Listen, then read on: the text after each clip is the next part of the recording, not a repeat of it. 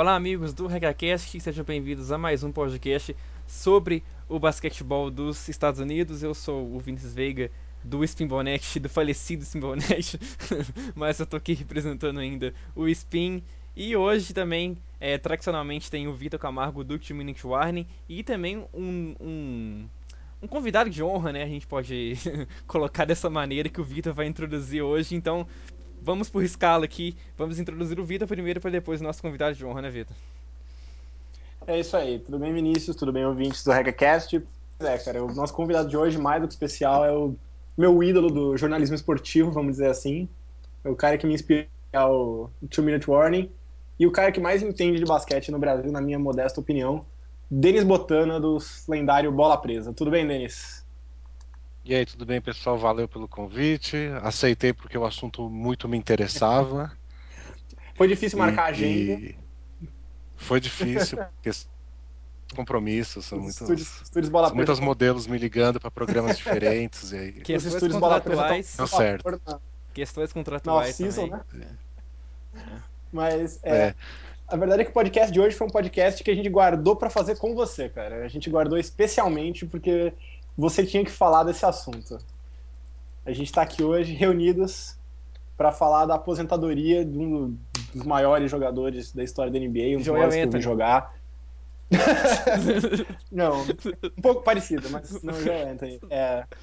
Falar da aposentadoria do Kobe Bryant, né? E você, Dennis, Richard como torcedor Jefferson. do Lakers, ele já Jefferson voltou, não conta, Ah, é verdade, Jefferson voltou. conta mais. É. E acho que o Dennis aí, como torcedor do Lakers, é o cara que mais pode falar, um cara que acompanhou toda a carreira dele. Não tem ninguém mais qualificado para discutir o Kobe do que você, né? nunca disfarcei minha torcida pelo Lakers porque eu achei que eu nunca ia conseguir. Então, quando a gente começou o blog, a gente fala, aquele drama de jornalista esportivo, que fala, esse aqui não conta para quem torce, esse aqui conta. Mas a gente fala, primeiro que isso é bobagem, né? Ficar se escondendo. E depois, mesmo se eu não vou conseguir, então é mais fácil ser honesto. Era mais que o Kobe E aí eu no tô aqui, auge, eu quando tô. vocês começaram bola presa, né? Então. Se bem que quase lá, né? O Kobe tava no auge, claro. Mas o Lakers nem tanto, né? O Lakers tava tentando. Que Ah, Smush mas E aí Parker. quando a gente começou a nossa primeira temporada com bola presa, o Bynum começou a jogar bem, o Andrew Bynum. Aí o Lakers começou a aparecer melhor, acho que estava em terceiro no Oeste, uma coisa assim. E aí no meio daquela temporada chegou o Pau Gasol. Aí sim. Aí Aí, começou a graça aí, do. de- aí deu toda a impressão de que a gente começou o blog na hora certa. E com o Jordan Farmar no essa time também, né? ó, verdadeiro É, não, Jordan, cara. nosso banco tava cheio de mascotes lá, né? Farmar, o Sasha É, Vencic, O o cara é famoso Jordan. The Machine, Não né? fala mal do Jordan. O legal é que eu sempre E o peguei esse negócio do bola coach Luke presa. Walton tava lá. Coach Walton, pode crer. Coach Coach Walton Walton tava tava lá. lá.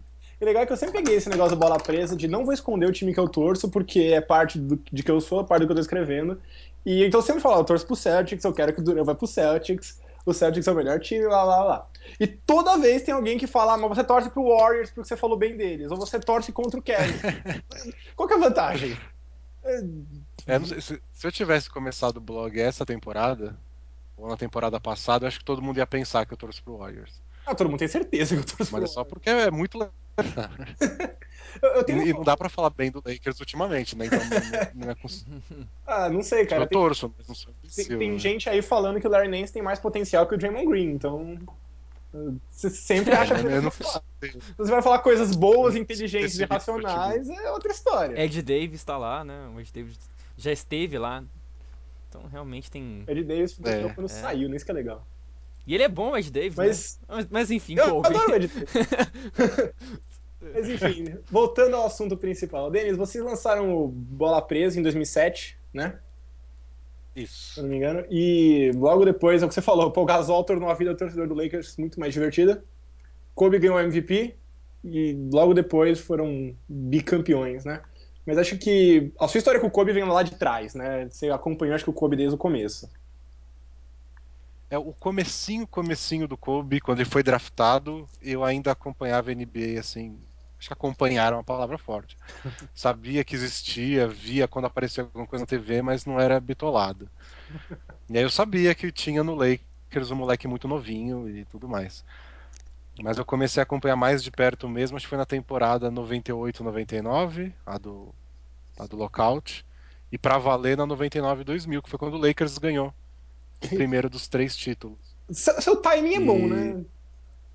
então, mas é isso. Se eu tivesse começado a acompanhar de verdade em outra época, eu provavelmente ia torcer para outro time.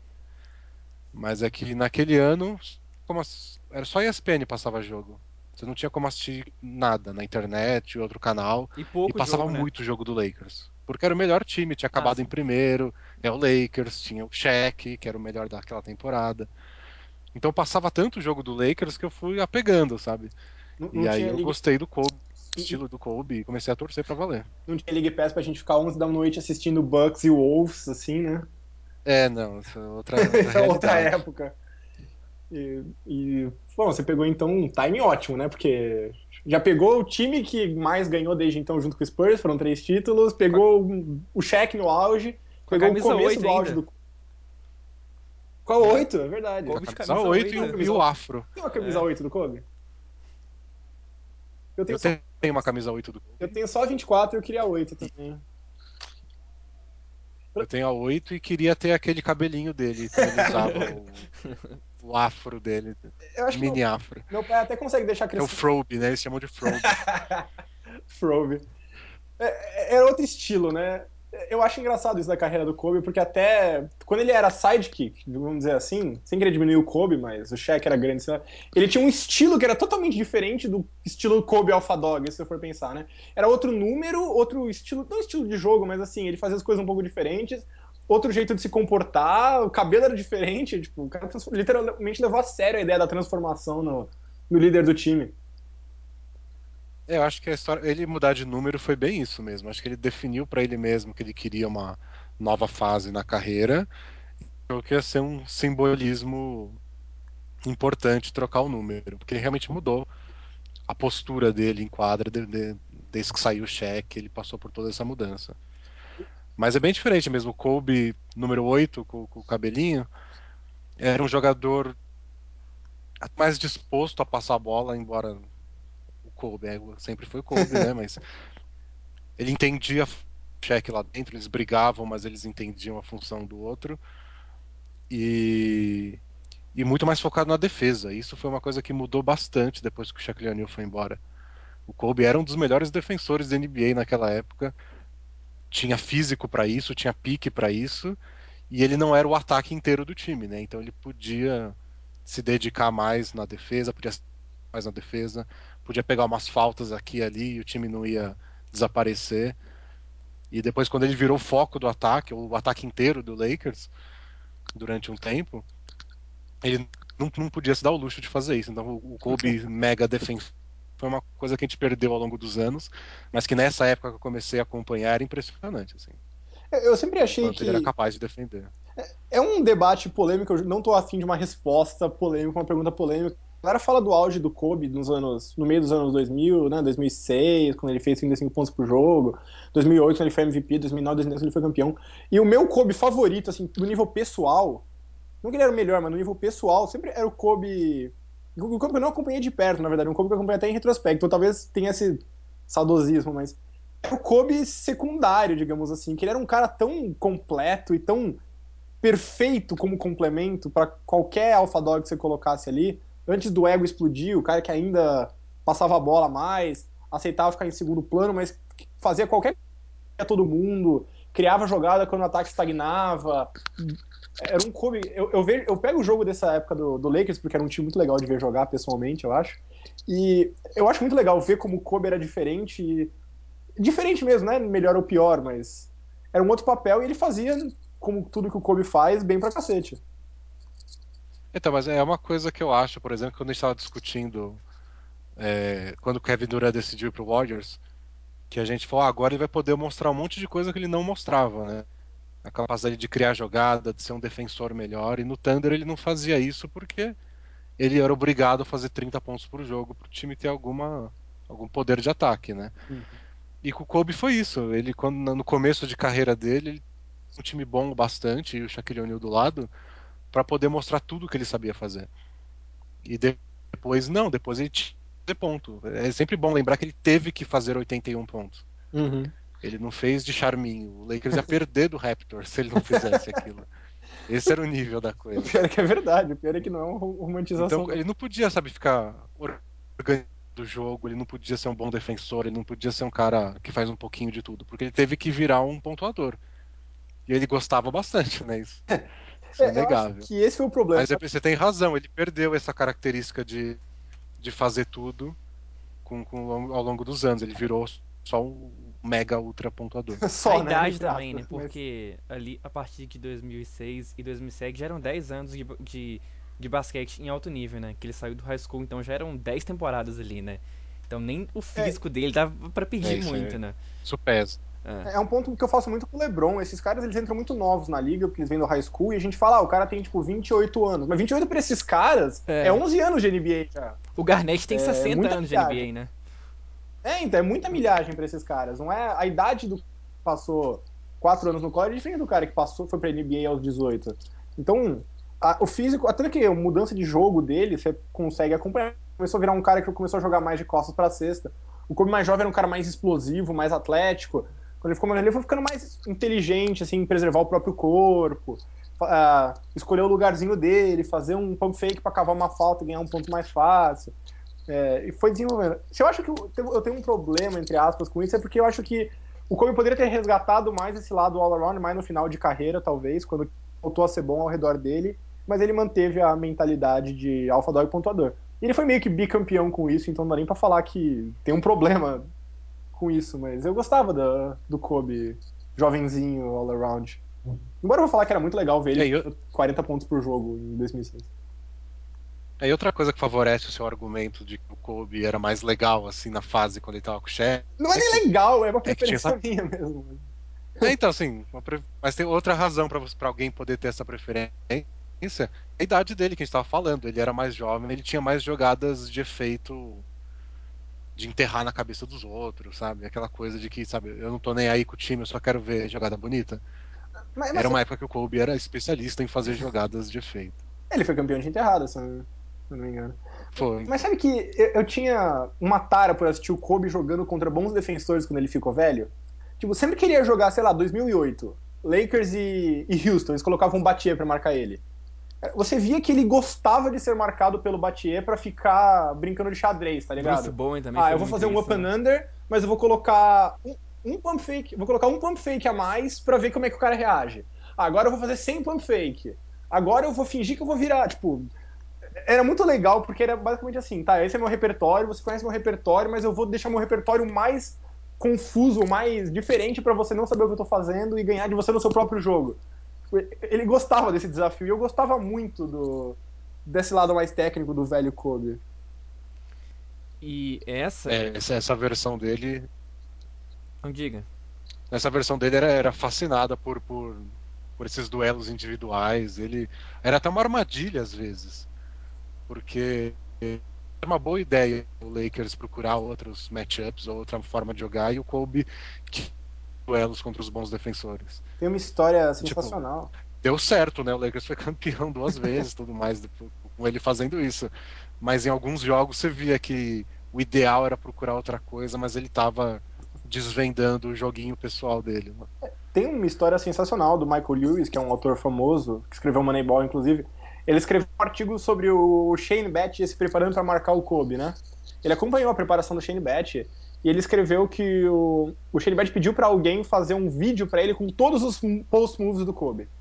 Todas as jogadas de post do Kobe. E ele foi destrinchando lance a lance que ele fazia, para onde que ele virava tal. O Kobe leu isso, e ele foi lá no Lakers e pediu para alguém fazer o mesmo vídeo para ele. Ele destrinchou os próprios movimentos e adicionou pequenos twists aqui e ali para o Batia ficar desconfortável, assim. E ele foi lá jogar e era muito engraçado, porque ele claramente, de propósito, ele ficava se isolando no Batia, pedindo a bola e fazendo as coisas que ele treinou. E o Batia defendendo que nem ele treinou. Então, você vê que ele tava se divertindo fazendo aquilo. e essa é uma das É, não, coisas a gente sempre que. falou no Bola Presa que ele é o nerd do basquete, O né? maior nerd do basquete. Não, então, e essa é uma das coisas que o Kobe, ele sempre foi um diferencial dele junto com o Michael Jordan, né? Porque, tipo, tem, é claro, toda a comparação entre os dois e A tal, gente não tá que... comparando ninguém, tá, gente? A Não, gente tá sim! só, Não, sim, eu tô falando, só tipo... falando semelhança, Não, só pra deixar claro, claro pro no pessoal sentido de que... Não, que vai calma, achar que a gente tá deixa eu comparando. terminar. É, tipo, calma. Porque assim, no começo, o Kobe, ele era um cara muito... Ele levava muito as coisas pro pessoal, assim, como o Michael fazia muito. Então, esse é um dos casos, assim, contra o Bajé, por exemplo, contra o Bruce Bowen, em que o Kobe, ele nunca se acomodava. Ele levava a coisa pro pessoal e ele queria bater o melhor defensor sempre. Então, era algo que o Michael Jordan que tinha muito, e até o Phil Jackson fala isso no Onze Anéis, no livro dele, que essa era uma das grandes semelhanças até entre o Kobe e o Michael Jordan, que era esse instinto matador dos dois de pegar um ótimo defensor lá e acabar com ele. O Kobe Mas claramente. eu acho até legal, Pode eu falar acho aí. até legal comparar as comparações com o Jordan, porque o Kobe nunca escondeu que era o modelo dele. Tem até os videozinhos que são bem editados de todos os movimentos iguais que os dois fazem. E não é por acaso, não é porque o Kobe nasceu com uma genética parecida e os deuses do basquete fizeram eles terem jogadas idênticas. Não é que o Kobe assistiu e falou, Sim. quero fazer igual. Ele admite isso, E se você. ele admite. Ele nunca disfarçou. E o mais legal é que se você pensar bem, quem nunca fez isso? Tipo, incluindo eu e você, sabe? Com certeza. Assistir um videozinho do Jordan e falar, nossa, eu vou fazer igual. E aí a gente parece, sabe, um anão aleijado fazendo. Eu tinha uma cestinha Mas de todo nerf. mundo tem. Eu fazia isso Então, todo direto. mundo tenta fazer. E o Kobe conseguiu, tipo, é o mais perto possível que alguém já chegou de imitar tudo que todo mundo tenta imitar. Tipo, é a emulação mais perfeita que alguém já tentou. Aí depois entra a discussãozinha, ah, não, mas o Jordan era melhor nisso. É, tudo bem. Só do cara chegar perto de fazer tudo aquilo, sabe? Uma vez Já é muito impressionante. eu tava falando no Twitter, acho que eu tava falando sobre o Ginóbili.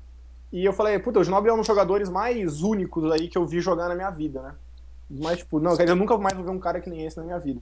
Alguém falou, faz um top 10. Eu fiz meu top 10 e não tinha o Kobe. Alguém falou, mas você não tem o Kobe?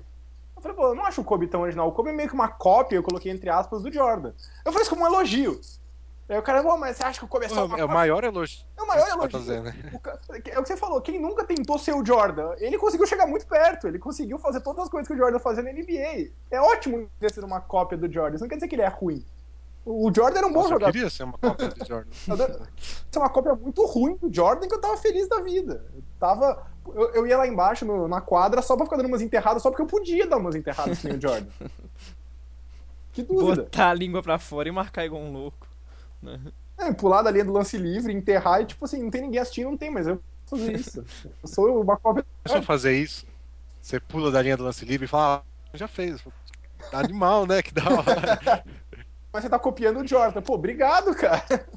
É, obrigado, não, dá um abraço aqui. Já Até consegui fazer trajetória, Então, né? 50 sempre que pontos. fazem É, comparação, eu acho o máximo.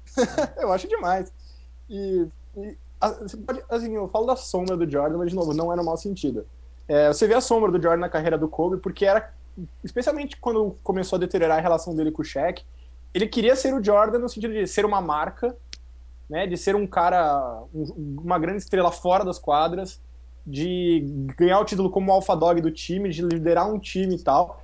E isso conduziu muito a carreira do Kobe, se você for pensar. sim. Muitas decisões que ele tomou nessa trajetória. E, de novo, ele ganhou 2 títulos como Alpha Dog, então, assim, ninguém pode falar no mundo que deu errado.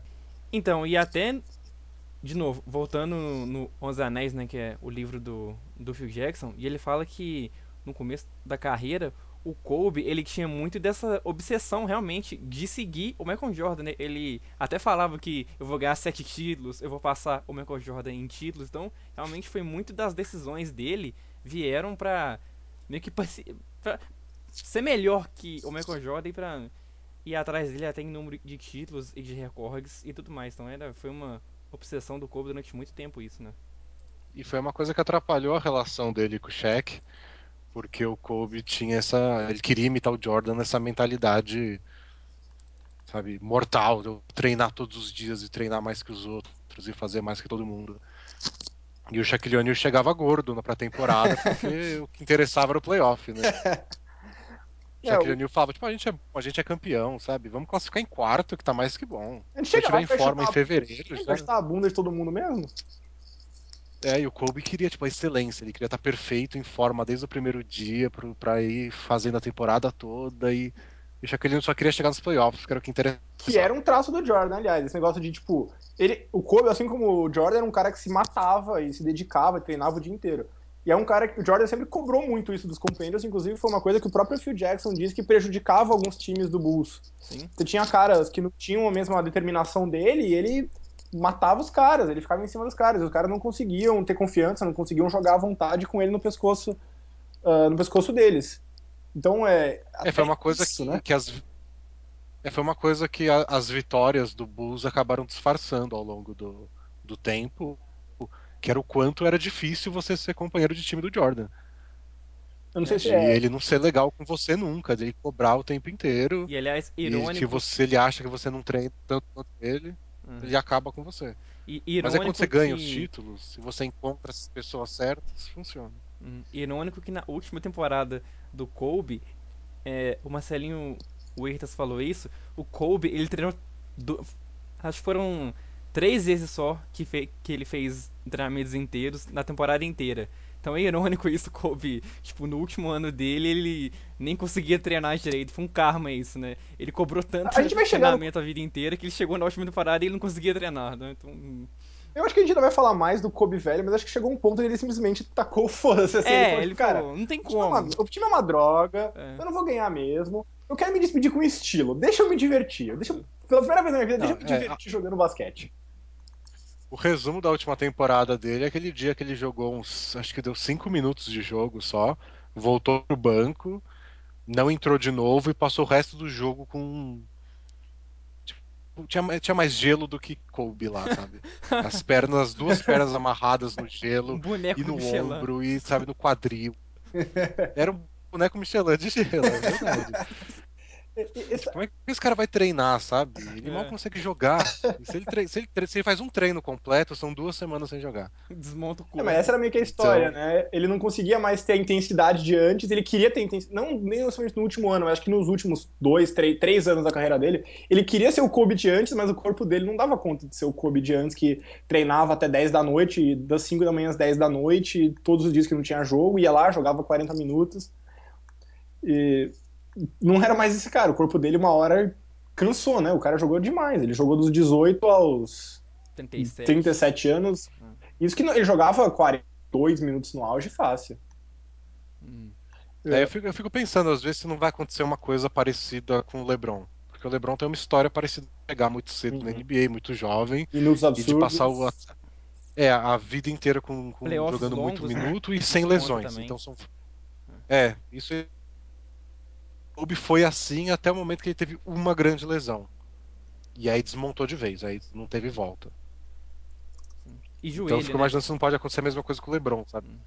O É, LeBron nunca machucou e nunca, sempre joga um monte, é quando aconteceu uma coisa aos 30 e muitos anos, e aí já era. aquilo que eu tava Tem falando limite. no começo, né? Esquece, o LeBron tem 30 anos, mas ele tá na NBA desde os 18, jogando um estilo de basquete muito físico, de muita trombada, jogando minutos absurdos, com uma carga de trabalho absurda. Desde o primeiro É jogo, normal que né? daqui a pouco, desde o primeiro jogo, o Kobe Ele ainda passou um entrou. ano mais ou menos no É. banco. Uhum. O, o LeBron não, então eu acho possível que isso aconteça e, assim, sem querer criticar o Kobe de forma alguma, mas espero que quando isso acontecer, se isso acontecer com o LeBron, ele saiba dosar um pouco melhor isso do que o Kobe. Não sei se ele é tão maníaco competitivo, só basquete existe, que nem o Kobe, assim. Mas retomando aquele assunto do Jordan que a gente estava falando, o Jordan, só no final da carreira, né, pós-basquete, pós-beisebol, que ele meio que achou um equilíbrio como companheiro de time. Mas no começo da carreira dele, muito do que ele fazia de negativo com os companheiros era muito parecido com o que o Kobe fazia. Só que com o Jordan, eu não sei se é porque da época que ele vivia, a gente, putz, olha como o cara é competitivo, o cara dá o sangue. E o Kobe era, não, esse cara é uma diva, não sei o quê. Quando na prática era quase a mesma coisa. O cara se colocava na frente do time. O cara queria ganhar, mas ele queria ganhar nos termos dele. Então, eu me pergunto às vezes por que será que com o Kobe a gente teve tanta pressa para trazer isso como uma deficiência, como uma fraqueza, se 10 anos antes com o Jordan era o que fazia o Jordan, assim. Não sei se é porque ele pegou uma época mais cínica, com mais blogs e mais cobertura da mídia. Se o Jordan simplesmente era mais carismático, não sei dizer. Queria saber a opinião de vocês a É respeito. difícil essa porque soma várias coisas, né? Tem essa cobertura muito próxima da mídia, a gente está analisando cada jogo, cada quarto tem comentário ao vivo. E na época do Jordan era uma coisa mais espaçada, vários jogos não apareciam. Acho que talvez vinha um julgamento maior do todo. E o todo do Jordan foi ganhar o quê? 6 das últimas 7 temporadas que ele jogou no Bulls, né? Sendo que uma ele voltou na metade. Uhum. A que perdeu, né? Então, quando o cara tá ganhando, vira uma historinha. E tem toda a história do carisma também, que também chega com a vitória, né? Então, quando o cara ganha tudo, a gente enxerga o Jordan como um vencedor. E aí, tudo que ele faz é sinônimo de receita para a vitória. E o Kobe teve uns anos difíceis depois daquele tricampeonato, porque era um time que deveria ganhar mais, não ganhou, então você fica procurando culpados, e depois que perdeu o cheque, virou um time fraco. Então, e só tinha o Kobe de alvo, assim. Então, acho que isso tudo reforçou as coisas que o Kobe imitava para um lado negativo. Você pessoalmente gostava mais do Kobe 40 pontos por jogo? Porque o Kobe de 2006 era uma coisa ridícula. Eu acho que eu nunca vi algo que nem o Kobe, mesmo assumindo que ele ficava com a bola demais e arremessava demais, mas era assim, 81 pontos, aí ele vai lá e mete, sei lá, acho que 2 semanas depois ele meteu 60 em 3 quartos contra o Mavs. Aí teve um jogo com, sei lá, tipo, 18, que ele arremessou 3 de 12, sei lá, chutando. Então, puta, acho que o Kobe cansou. Jogo seguinte ele mete 55 de novo. Era uma coisa que, assim, a qualquer minuto alguma coisa muito louca pode acontecer.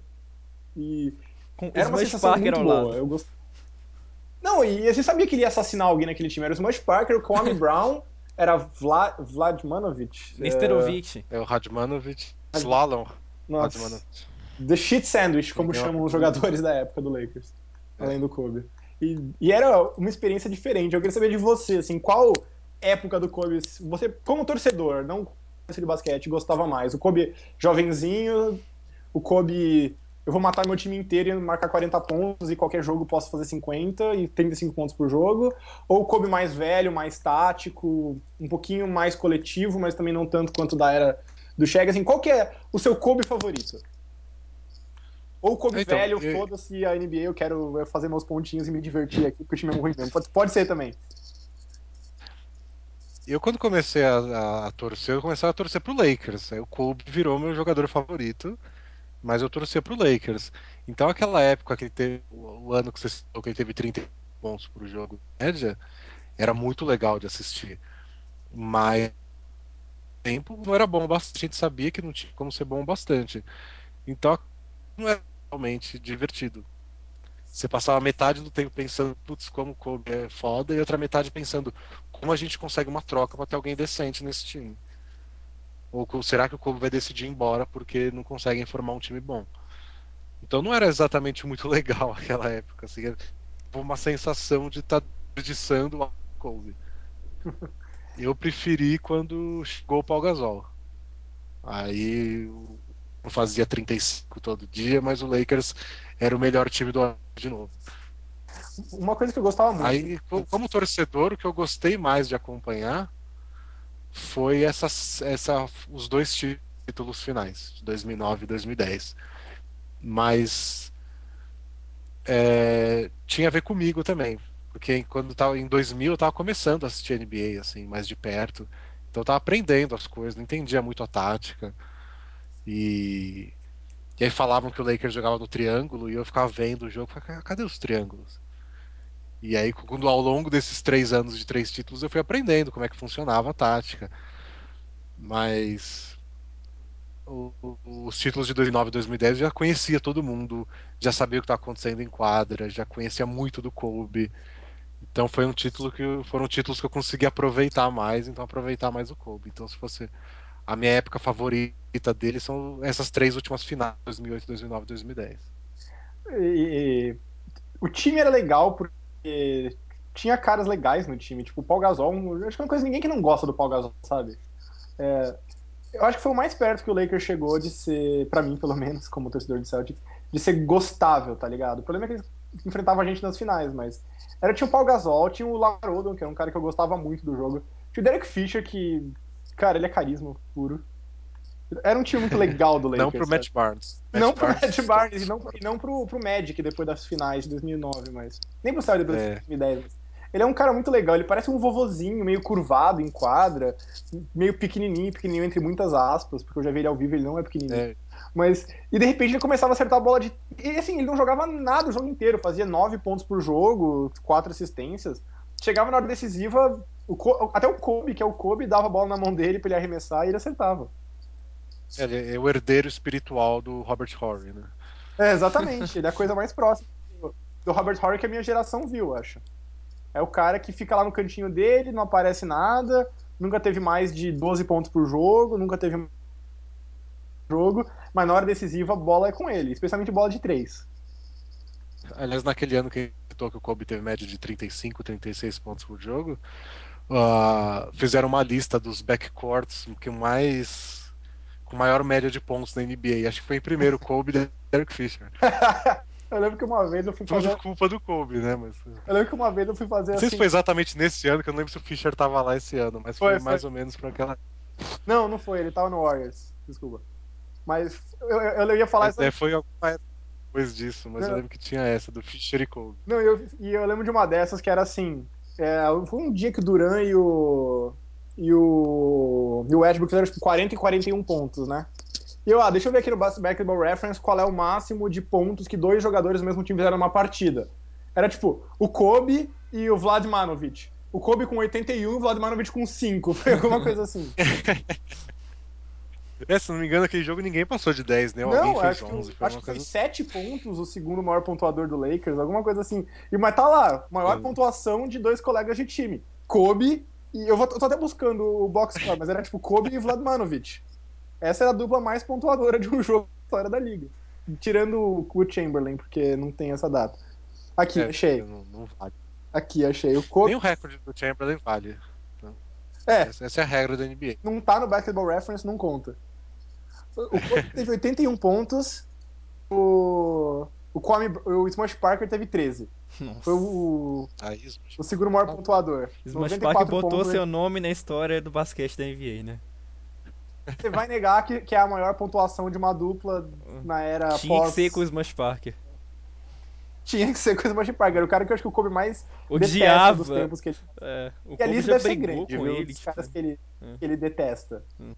Né, que foi a coisa que eu mais estranhei nesse ano, nesse último ano do Kobe, foi a quantidade de homenagem que ele recebeu dos outros jogadores, o pessoal indo abraçar ele, porque ele sempre foi famoso por não ter amigos, nem no próprio time, nem nos outros. E foi uma coisa Nem o bem de Anil tava, pouquíssimo né? tempo pra cá. No último jogo. que- foram, é, teve jogadores mais novos, que não são Ah, tem. exatamente da mesma geração dele, que gostam dele como de assistir na TV, sabe? De ídolo mesmo. Hum. E que nos últimos anos começaram a se aproximar dele, tipo, olha, eu gosto muito de você, você é muito legal. Mas de amigos, amigos da época dele de jogar, nunca nenhum. Ele foi. O Kobe sempre Você foi. tá no meu time, eu tô te cobrando pra ser melhor. Se você não tá no meu time, você é meu inimigo. Eu quero chutar seu traseiro, né? Eu acho É. que o Por isso que o Kobe. pessoal o pessoal me perguntava, tipo, ah, nossa, deve ser mó legal. Você imagina um dia você, um sonho, entrevistar o Kobe, conhecer o Kobe. Eu falo, eu não sei se eu quero, sabe? Tem gente Ou mais só ver ele jogar interessante. basquete. Tem gente mais interessante. Tipo, pra entrevistar, assim, em termos de conhecer a personalidade da pessoa, sabe? Se eu fosse o Joe, puta, entrei no treino do Lakers, vou lá falar com o Kobe. Eu acho que o cara tava se lixando pra eu estar lá. O cara queria estar lá arremessando e treinando. Eu ia ser o pentelho que tava lá falando com ele. É tipo, vai que ele é escroto comigo também, deu o ídolo, Acaba sabe? com a mística, né? Acabar o sonho. Eu acho que Deixa sempre foi quieto. Roubou o o Kobe, né? sonho. O Kobe sempre foi mais admirado do que gostado num nível pessoal, né? E ele não ligava a mínima, era o que ele queria. Ele queria que a galera falasse, mano, o É, Kobe ele achava é mais legal o ainda. cara. O Kobe é o alpha dog da liga. Você não cruza o Kobe. Que foi quando o LeBron tentou ser. Quando ele tentou ser vilão, né? O pessoal transformou ele em vilão e falou, ah, beleza. Então o pessoal vai me vaiar e eu vou fazer calar a boca de todo mundo. Aí não deu certo. E ele deu aquela entrevista logo depois da temporada, falando que ele não queria mais isso, que não era o jeito dele. Ele nunca. Ele gosta de ser aplaudido, ele gosta quando ele faz as jogadas e a galera vai ao delírio, ele não quer ser vaiado o tempo inteiro. E que ele tentou criar essa personalidade porque botaram nele e não deu certo. E bola pra frente. E com o Kobe não, com o Kobe funcionava. Ele queria ser o vilão, ele queria que os outros times não gostassem dele e usava isso de combustível. E vai da personalidade de cada um, né? Tem gente que gosta, tem gente que não gosta. E eu não gostaria se eu jogasse, por exemplo. Eu ia Todo literalmente fazer lugar que você vai, você chega em quadra para dar seus arremessinhos antes do jogo, o pessoal já lá tá te vaiando, te xingando e levando cartaz falando da sua mãe. Tipo, não quero. uma vez eu vi Mas pra ele funcionava. alguém falando do Kobe, eu não lembro se era o Lamarodo, falando assim, que o Kobe mais gosta é quando a torcida vaia, ele vai lá, faz um arremesso e cala a boca da torcida. E aí ele, tipo, olhando e tá aquele silêncio, assim, de filho da... É, tipo, tem gente que se motiva. É o Damian Lillard hoje, que fica É, inventando inimigo onde não existe pra poder se motivar. tem uma história que eu Tipo, gosto. todo mundo fala que ele é o máximo e ele fala, não, ninguém acreditava em mim, eu fui lá. Cara, todo mundo sabe que você é bom, para de inventar a história. Mas não, pra ele é importantíssimo, pro Lillard é importantíssimo que o mundo odeie ele, que todo mundo acha que ele é pior que os É o outros. combustível É dele. assim Era o que ele combustível pro é o Kobe combustível. e pro Jordan. Tem uma história que eu adoro do Larry Bird, que ele era um jogo, acho que era contra o Clippers, ou contra o Buffalo Braves, sei lá. Acho que era Clippers já na época. E era a última jogada, o time tava perdendo por um, ele foi pra sexta e tomou a falta no estouro do cronômetro. Então o cronômetro estava zerado e ele tinha duas faltas para empatar ou ganhar o jogo, literalmente no último lance da partida. Ele foi lá pro lance livre, foi andando, a torcida começou a vaiar. E ele ficou puto. Tipo, vocês estão vendo só isso? Ele saiu dali do lance livre, foi até a torcida e começou a fazer com a mão pros caras aumentarem o volume. E os caras começaram a vaiar, aí ele, beleza, aí sim, foi lá, acertou os dois lances livres e ganhou o jogo. Tem uns Tipo, ele devia estar sonhando com aquilo, né? tipo, Fazia parte do sonho dele calar a torcida. E a agora torcida eu já não vou tava se importando vaiar muito. pra caramba. Não vai direito, vai, galera. Vai. Aí sim, é isso que eu queria. É isso que eu tô aqui. E o Kobe tinha muito disso. E eu acho que isso fazia do Kobe um jogador muito cool também. Sabe? Mesmo um cara que você não É, gostasse, era muito legal ver o Kobe sendo mala quando dava certo. E às vezes era legal ver ele sendo mala quando dava errado também.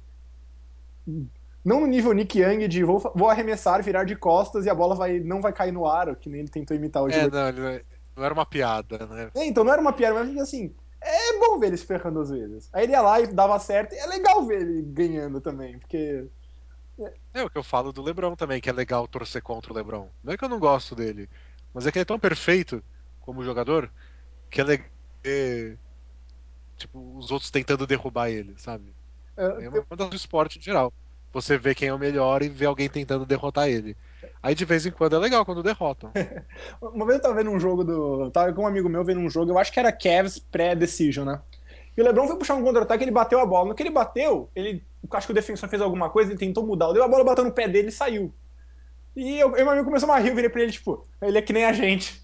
Tipo, obviamente É, ele né, não uma é vez que nem pelo menos. ele não é que nem a gente, mas é uma coisa que eu faria jogando na pelada, entendeu? Driblar uma bola no meu Durante pé. uma posse de bola, ele fez uma coisa que eu Durante uma faria, né? bola, o LeBron foi eu, ou eu fui o LeBron, tipo, foi um momento humano engraçado, assim, sabe? Você sabe que não funciona assim, mas você vê ele perdendo, você pensa, puta, eu sou um bosta no basquete. O Kobe perdeu, ele também sabe como é ser um bosta, embora, obviamente, o dele é muito melhor do que o meu, mas pra ele, aposto que ele se sentia tão mal quanto eu me sinto quando ele perdia um jogo errando um arremesso decisivo, assim. Que ele é um cara ultra competitivo e fanático e doente. Isso é o que fazia dele legal, eu acho, especialmente no auge. É, eu também acho. Acho que essa. E com o tempo foi ficando mais legal porque essa nova geração não é tão assim. Não sei se. Eu não sei explicar exatamente por quê. Não sei o que aconteceu no planeta. Eu acho que a galera Mas. se conhece mais de trás, os caras se conhecem desde do AAU, os caras frequentam os mesmos camps. Eu acho que muito cara que, por exemplo, o Jaleel Okafor, que foi a escolha do ano passado, e o Jabari Parker, que foi a segunda no ano anterior, eles eram rivais no high school. Eles jogavam juntos no high school, em times vizinhos. Então, eu acho que hoje em dia tá mais concentrado e os caras se conhecem mais de trás, digamos E é assim. uma geração que se Pode ser. conhecem no Twitter também, né? Então é uma coisa mais, né, mais amigável, até pelas redes sociais também, né? Isso acrescenta nisso. E falam que eles conversam muito entre eles, tipo, grupo de jogador, Uhum. sabe? WhatsApp da vida mesmo. É. Então, mas Gen- é isso, os jogadores Gente não se como a enxergam gente tanto assim, também usa o rivais. WhatsApp. É, ficam mandando piada de tiozão, assim. Isso. Fica Ah, mandando Parece bom um grupo da dia. família do LeBron. Fica mandando é bom só você dia. ver aquela É, foto do Banana Boat, né? A foto do Banana Boat, que é o LeBron, o Carmelo, o Wade e o Chris Paul. Os caras com um coletinho salva-vidas minúsculo, porque não deve Aham. ter o tamanho deles, num Banana Boat. A gente Tipo, como a gente, aquela claro. cena. Sim. Aquela cena foi a segunda melhor. eu jamais faria isso. Aquela imagem foi a segunda melhor coisa daquela off-season, depois do Paul Pierce tweetando a foto de um emoji de foguete. É. Não, isso é incomparável. E, e o, Mas é bem isso. O Kevin Durant treinando com o LeBron depois de ter perdido a final pro LeBron. Vocês É. lembram, em Sim. 2012? 2012, Na sim. off-season, logo depois daquela final, os dois treinaram juntos, Na porque década de eles 80 era treinavam juntos surreal antes isso, né? já. Era impensável isso, né? Há 20 anos, Então, 30 anos. Os caras imagina queriam dois se rivais matar. de final É. treinando juntos. Larry O Bill Bird contra Simmons, ele Magic conta, Johnson. Treinando o Bill depois. Simmons conta uma história de que em 2008, quando o Celtics perdeu no Pistons e o Pistons foi pra final, tem uma cena que o... Depois do jogo, assim, tava naquela zona mista ali, e o McHale puxa o Isaiah Thomas de lado e começa a falar, ó, o Lakers joga assim, você tem que fazer isso, isso, isso. O Isaiah escutando, obrigado, dá um high five e vai embora. E o Bill Simmons fala que ele levantou e começou a gritar com a TV, tipo, não fala com ele, não fala com ele é o inimigo. Eu acho que o Kobe talvez seja o último representante dessa geração que realmente via o outro como o inimigo a ser vencido e não se digo que é melhor ou Não, pior, mas era divertido ter caras assim. Eu acho que eu sinto um pouco falta disso às vezes na liga hoje. Sim. Já chegou a uma fase, a um ponto que nem importa assim se é o que é melhor pra NBA, o que é pior, o que é mais legal, o que não é. Os caras são assim, sabe? Não tem jeito. Você não vai convencer uma geração inteira de jogadores a tratar os outros de outra maneira só porque antes era mais legal. Tipo, o Kevin Durant quer treinar com o LeBron, ele vai treinar. Ele quer jogar com o Curry, ele vai jogar. Os O LeBron não jogadores, vai eles. deixar de fazer o passeio de banana boat dele só porque a gente acha mais legal que ele tem Aquela inimigos. foto do Melo, do Chris Paul e do LeBron tomando vinho Essa também, né? Os três também é muito sentados. boa. É.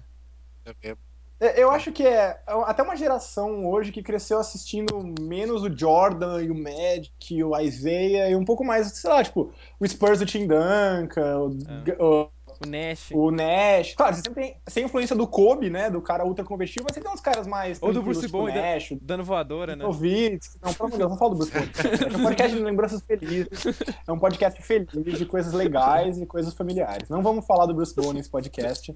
Ou eu vou chorar porque eu vou lembrar que o Nash aposentou também e vou querer fazer um podcast pro Nash. Sei que já faz um ano, mas eu não me recuperei. Uh, Nunca é tarde. Missa de um Não, ano. assim, o Nash é eterno. O Nash é eterno, então não tô nem aí. Começa a falar do Nash, o Kobe, o Lakers, só pra falar do Nash. Não, exatamente. O que você mais gostou e menos gostou da temporada 2012, 2013? O que eu mais Nossa, gostei foi ver o Nash e o que eu menos gostei foi ver o Nash numa camisa do Lakers. Tipo, basicamente minha resposta. E o Howard, meu Deus do céu. Não, e eu vi um jogo. aquele foi o. E essa temporada foi a última grande temporada do Kobe, né? Porque o time tava um lixo, tava dando tudo errado. E o Kobe achou que ia ser muito vergonhoso, com toda razão, não ir pros playoffs. E ele entrou no momento do tipo, ó, o Gasol joga de vez em quando, o Dwight Howard joga de vez em quando, eu não vou passar a bola pro Dwight Howard, o Nash tá lá no departamento médico, e eu vou resolver tudo sozinho. Uhum. É E tipo. ele tá conseguindo resolver tudo sozinho. Não, claro que o Lakers não ia classificar em primeiro, né? Mas Mas ele classificou. tava levando o Lakers nas costas, assim, ganhando jogos na marra. Foi muito Kobe 2006 de novo. E aí, na última semana da temporada, quase ele machucou o tendão de Aquiles. E aí acabou a carreira dele na prática, né? Um Essa time que temporada foi tinha meio Chris Durham, triste né? pra mim. Chris Duhon. Um Nossa, é time que verdade, era tinha. reserva do Nash. Que Olhando em retrospecto, o time deprimente. não era tão bom quanto a gente pensava, tirando o quarteto titular. E mesmo assim, esse não deu tão certo. Eu acho ele meio triste se você for pensar essa temporada, porque era o Kobe sendo o alpha dog de novo e colocando números e resolvendo a bola embaixo do braço, mas você viu o problema ali? Tipo, o Kobe fazendo isso no Lakers nos anos 2006, ele era o herói trágico, né? Ele era o cara que, ó, ele não tem nenhuma ajuda, ele tem que se virar e ele tá fazendo um trabalho muito bom com o que ele pode. E nessa era tipo assim, puta, o time era pra ser bom, não tá sendo, o Kobe tá jogando bem, mas os números do time são melhores sem ele, e Não, deu, ele é parte do deu tudo problema, ele errado não ali. é. Tipo, ao invés de ser aquele gostinho do, pelo menos a gente está vendo o Kobe sendo grande, era tipo assim, o Kobe também é parte do problema, ou não é parte do problema, e foi mais deprimente para mim. Eu acho que, de certas formas, eu até gostei mais do Kobe nessa última temporada, quando ele. Acho que foi mesmo quando ele meio se tocou e ele meio que admitiu pra ele mesmo que ele não era mais bom, sabe? Uhum. E falou: eu vou entrar. Vai ter jogo. Tem um jogo que pra mim é o microcosmo do Kobe na última temporada. Que assim, ele entrou no primeiro quarto, no primeiro tempo, ele arremessou tipo umas 18, 20 bolas no primeiro tempo, fez uns 18 pontos, não foi uma coisa muito boa, mas sei lá, tipo 22 pontos, 20 arremessos no primeiro tempo, e não voltou pro segundo tempo, simplesmente. Tipo assim, beleza, primeiro tempo é o show do Kobe, toquem pro Kobe, o Kobe vai arremessar, fazer o que ele quiser. E quando, tá bom, fiz o que eu quis, vai pro banco, deixa a molecada jogar, a molecada jogou bem, levou o jogo pra prorrogação, todo mundo ficou satisfeito, o time perdeu, o Kobe deu show, É, a foi, molecada brilhou, e foi o jogo contra o Wolves, não foi? foi contra o Wolves, exatamente, que eles estavam perdendo de 18, aí Foi contra... empataram, Isso. perderam. Foi feliz pra todo mundo, sabe? Foi o primeiro jogo da temporada que o Lakers estava pertinho no placar no final e o Kobe falou, não, deixa os moleques jogar aí. E eu acho que esse foi o momento que a temporada do Lakers deixou de ser um desastre pra ser uma coisa com alguma um pouco construtiva, sabe? Porque antes era assim, era o Kobe Show, a gente sabia que o show era do Kobe, né? Mas às vezes tem a impressão de que assim, não era pra ser o show do Kobe desse jeito, porque você ainda tem os moleques pra desenvolver, você ainda tem que tentar ser um time sério. E o Kobe falou assim: beleza, acho que a gente achou um equilíbrio entre eu dar meu show, a molecada jogar, a gente ser um pouco mais competitivo, dar uma experiência de jogos apertados pra molecada. Foi o momento da temporada do Lakers, achou um equilíbrio. Ela não foi boa, mas ela deixou de ser um desastre. Ah, não, ela foi ótima. A Nossa, ganharam a temporada segunda foi escolha do ótima. draft. Deu a segunda escolha no draft. Se ganhar jogos, a gente perdia o Brandon Ingram. Era tudo pelo Ingram, pelo Ben Simmons, então foi perfeito. Eu honestamente me pergunto se não teve um pouco de. Então, já que a gente tá mal mesmo, e já que o Kobe quer dar show, vamos deixar o Kobe dar show, vamos deixar o time perder Não, mesmo. vamos deixar o E. Byron Scott, né? Pra começar É, pelo o Byron Byron Scott. Scott. Vamos deixar pelo Byron Scott. Então, isso é um take automático. Né? Nossa, o Byron Scott acho que foi um tanque disfarçado, Não, né? Nem lógico, tão Ele é o rei disfarçado. do claro. tank, né? Você é um tank. Tipo, você quer fazer Eu, tank, eu, você contrata o Byron Scott, né? eu fico muito chocado que o Phillies nunca contratou o Byron Scott em nenhum momento desses anos. Tipo, Os Sixers, beleza, né? eu entendo a ideia de querer. Eu sei de querer ter um bom Aham. técnico, né? Que nem o Brett Brown, mas assim, se é pra enfiar o pé na jaca, vai pros dois, Se né? você, ganhar, se você quiser Tapa ganhar 3 logo. jogos, você quer ganhar 5 jogos no ano, você vai com o Byron O Scott. Mike Brown tá aí, o Byron Scott tá aí, você consegue, Você cara. consegue. Você pode ter perdido. Você pode ter perdido Towns e o Wiggins porque não contratou o Byron Scott. Pensa nisso. Nossa. No fim das contas, Byron Sem rim que Scott. não morreu pra isso. No fim das contas, Byron Scott é o jogador mais valioso da NBA, né? É o treinador mais valioso da NBA. De certa forma. Ele acaba Digo virando assim, O um, Cavs um foi ouro. campeão por causa do Byron Scott, né? sem o Byron Scott, eles não acabam ganhando 3 loterias em 4 anos, não trazia o Exato. LeBron de volta e não tava. Então, o treinador mais valioso Não que tinha o tem. Kyrie Irving, não tinha o Wiggins pra trocar pelo Kevin Love. Eu fiquei muito É ofendido que genial isso. quando o LeBron fez o agradecimento do título, ele não agradeceu o Byron Scott. Eu achei que foi esquecer uma peça importante. Isso e a carta É, dos não. Suns do Dan Gilbert. Mas sabe o que eu acho mais engraçado do Kobe velho? Eu não consigo imaginar o que o Kobe vai fazer agora que ele tá aposentado. Tipo, eu não consigo imaginar o Kobe acordando e pensando: não preciso treinar, não preciso ir na academia, não preciso jogar basquete, eu posso entrar no Netflix e assistir Demolidor, eu posso, sei lá, ir comer uma torta na Jogar esquina. Eu NBA não consigo 2K. visualizar o Kobe. Eu jogar NBA. Eu não consigo imaginar o Kobe ter uma vida normal sem o basquete, sabe? O mito, não o mito, mas assim, aquela imagem do Kobe ultra competitivo é tão forte pra mim, aquele cara obcecado, nerd em basquete, como o Bola Preta sempre fala, é tão forte pra mim que eu honestamente tenho dificuldade de imaginar o Kobe em outra vida. Bom, a primeira atitude dele, a primeira coisa que ele fez na vida de aposentado foi na semana passada, né? Que ele escreveu aquela carta para ele mais jovem. Não sei se vocês chegaram a Eu ler. cheguei, muito Sim. legal. Mas E, que foi muito um pouco, estranha até. um pouco egocêntrico, Porque talvez. foi basicamente ele falando para a versão mais jovem dele que ele não deve dar dinheiro e coisa para as pessoas. Que isso ele estava satisfazendo só a ele mesmo, na verdade, e que o que ele devia fazer de verdade era ajudar os outros, tipo, fazer com que cada um conseguisse se erguer por conta própria. E por que ele está escrevendo isso, sabe? E você lembra da história com os pais dele, né? Que há alguns anos os pais quiseram leiloar coisas do Kobe, ele era mais novo, para fazer um dinheiro, e ele não tem mais nem contato com os pais, eles são brigados. Ele chegou a brigar com as irmãs, e aí depois as irmãs, agora ele voltou a falar Entrou na justiça, se eu não me engano, esporadicamente. contra uma situação dessas. É, então. E aí você fica, tipo, não sei o que o Kobe vai fazer na vida de aposentado, mas pelo jeito começa com as relações familiares. De alguma forma ele quer botar limpo isso. Não sei se vai falar com os pais, ideia. Mas pelo menos tá tentando botar uma limpa. Eu acho engraçado que tem uns jogadores, por exemplo, o Tim Duncan, que aposentou agora, a gente vai falar numa ocasião futura. Uh, esses dias tiraram uma foto do Tim Duncan comprando cuecas na Old Navy, tá ligado? Tipo, é a coisa mais Tim Duncan possível. Coisa mais Eu não casual tenho que interesse em existe. saber.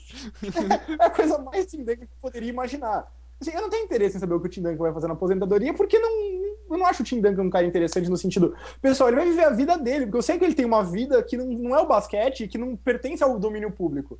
O Kobe eu acho muito difícil imaginar uma vida longe do basquete e longe do domínio público. Então, embora eu me envergonhe, porque eu pareço um daqueles caras que lê em TMZ quando eu confesso isso, eu tô curioso pra saber o que o Kobe vai fazer da vida dele na aposentadoria.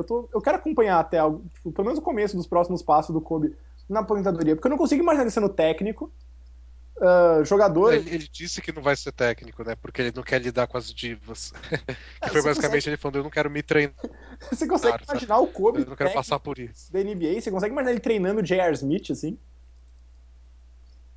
O Kobe tem uma coisa de ego também, que parecida com a do Jordan, igual a gente falou, que impede ele de ser técnico. O técnico é muito criticado, o técnico tem que lidar com um jogador desobediente. O E técnico O não ele. depende técnico pode ser dele. mandado embora se O técnico perde. depende dos outros, né? Tipo, ele não gosta de depender dos outros. É, então. Você pode ser o melhor Como é técnico que do o cara mundo. que sempre. Não adianta. Como é que o cara que sempre quis resolver isso tudo sozinho vai fazer uma coisa que você tem que, saber ficar pedindo ajuda dos outros e ficar lidando com a personalidade dos outros. Por isso que o Jordan foi ser dono do time e não Ele técnico, pode ser e dono. Ele manager. pode ser dono também. É o dono, ele faz o que ele quiser, a hora que ele quiser. E o Melhor Kobe. definição possível pro Jordan. E ele pode ser dono também, pô. Ele tem dinheiro pra caramba. Se ele quiser, ele compra Imagina se o 30% Jordan. de qualquer time. É. E o Jordan você O escuta Jordan é história. reconhecidamente um péssimo scout, né? Ele tem os drafts horríveis dele desde de muito tempo. Com o Amy Brown. Imagina se ele é só manager. É. E Se ele até pode o, ser, se o dono fala, se eu vou te mandar embora. e, a- Não, o e Jordan até não é mandado embora. até o Jordan tem as histórias, tem as histórias tipo, um treino do Hornets estava muito fácil e o Jordan decidiu entrar e jogar com os caras, pegou pesado, meteu 30 pontos na cara do Michael Kidd Gilchrist. E tipo, a gente ainda lê essas histórias, sabe? Eu me pergunto se o Kobe não vai de repente comprar uma fatia minoritária do Lakers e começar a dar pitaco e ir nos treinos e chutar a bunda dos moleques de tempos em tempos. Eu Se consigo ele, imaginar ele seguindo uma trajetória Jordan. Eu só não sei se ele tem tanto dinheiro quanto o Jordan para comprar um time num momento que a liga tá muito valorizada. se ele tiver Mas joelho pra eu É, isso, acho esse que é né? o ele Pra vai ponto. entrar em acabar. quadra ainda, de vez em quando. O Jordan também não tinha, mas ele um jogo aqui, um jogo ali, ele até consegue. Tipo, um treino aqui, um treino ali.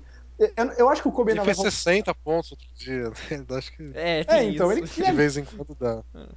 por falar em 60 pontos, então vamos falar do jogo de despedida do Kobe, porque também foi o Kobe in a nutshell, né? O final, É, não, eu aquilo foi falei muito. isso na época, talvez uma coluna a respeito. Como o final de carreira do Kobe foi o final de carreira perfeito pro Kobe. Assim como quando o Duncan aposentasse, sem falar para ninguém, ia ser o final de carreira mais Duncan, e foi exatamente o que aconteceu. Mas pro Kobe, aposentar metendo 60 pontos, sendo o centro das atenções, todo mundo indo ver o Kobe, falar do Kobe, todo mundo ligado no Kobe, e o Kobe brilhar e ser decisivo e fazer o arremesso da vitória, foi a coisa mais Kobe que o escritor mais clichê do mundo teria escrito. Não, se fosse num filme, era pra ir embora do cinema no meio sabe, antes de acabar. Que, tipo, como assim o cara não consegue, vai se aposentar porque não consegue mais jogar, porque tá estourado e faz 60 pontos magicamente na última partida, É. com todo mundo assistindo, e a cesta da vitória no finalzinho. É muito brega, sabe?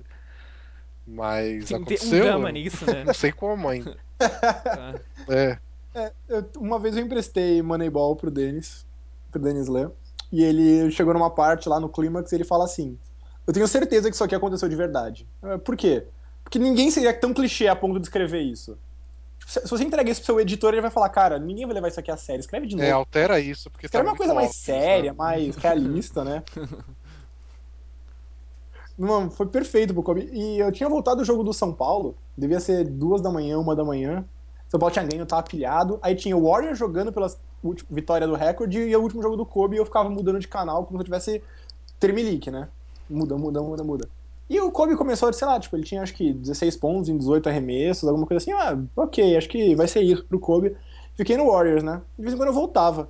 Eu tava com o box score aberto no computador e começou a acumular ponto pro Kobe, ponto pro Kobe, ponto pro Kobe. Eu volto no Lakers e Kobe, Kobe, Kobe, Kobe. Eu sei que eu comecei a mandar mensagem pra todo mundo que eu conheço que assiste basquete, tipo, você tá vendo isso? Eu tô vendo isso, eu tô vendo isso. Foi um frenesi, assim, parecia que alguém tava ganhando título num jogo 7 de virada.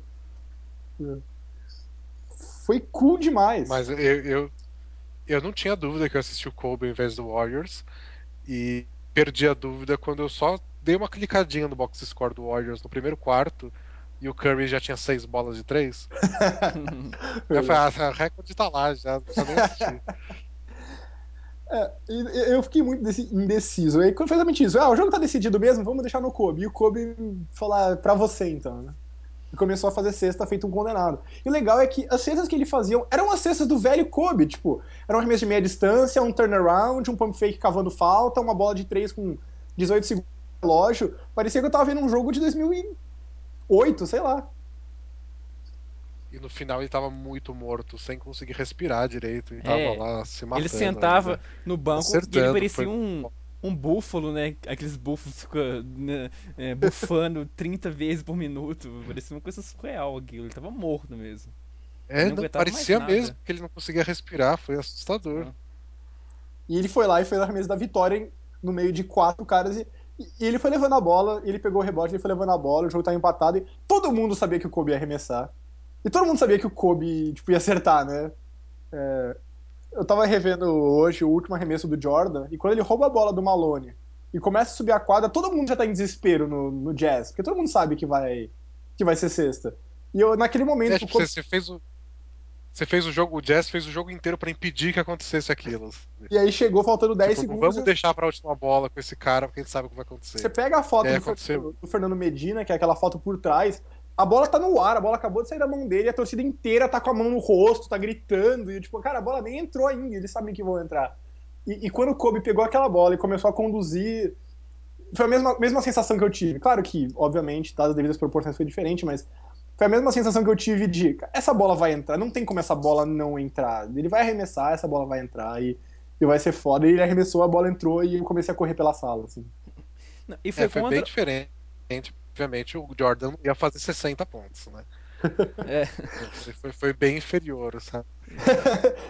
Se o Jordan tivesse aposentado com 60, eu tenho certeza que o Kobe ia ia fazer lá e ia querer 61. fazer 62. É. 61. É, Eu lembro de quando o Lakers foi campeão do segundo título. Perguntaram assim pro Kobe: Kobe, o que esse título significa pra você? Ele nem pensou, ele respondeu na hora: Eu tenho um a mais que o Shaq. né? Tipo, Life goals. esse é o momento que qualquer jogador normal falaria, tipo, significa tanto quanto os outros, ou foi mais porque foi mais difícil. Ele jamais ia admitir aquilo, sabe? Não é bonitinho falar isso, não é correto. Mas foi Dá, sincero. dá impressão, dá impressão que você é, sabe, um egoísta, maluco. E ele foi a primeira coisa que ele falou, tipo, eu tenho mais que o Shaq, tipo, Ele nem ganhei. pensou, ele tava com isso na cabeça muito, tipo, com certeza É, ele já. Eu tenho mais que o Shaq. Foi Um a menos que o perfeito, assim, Jordan. tipo.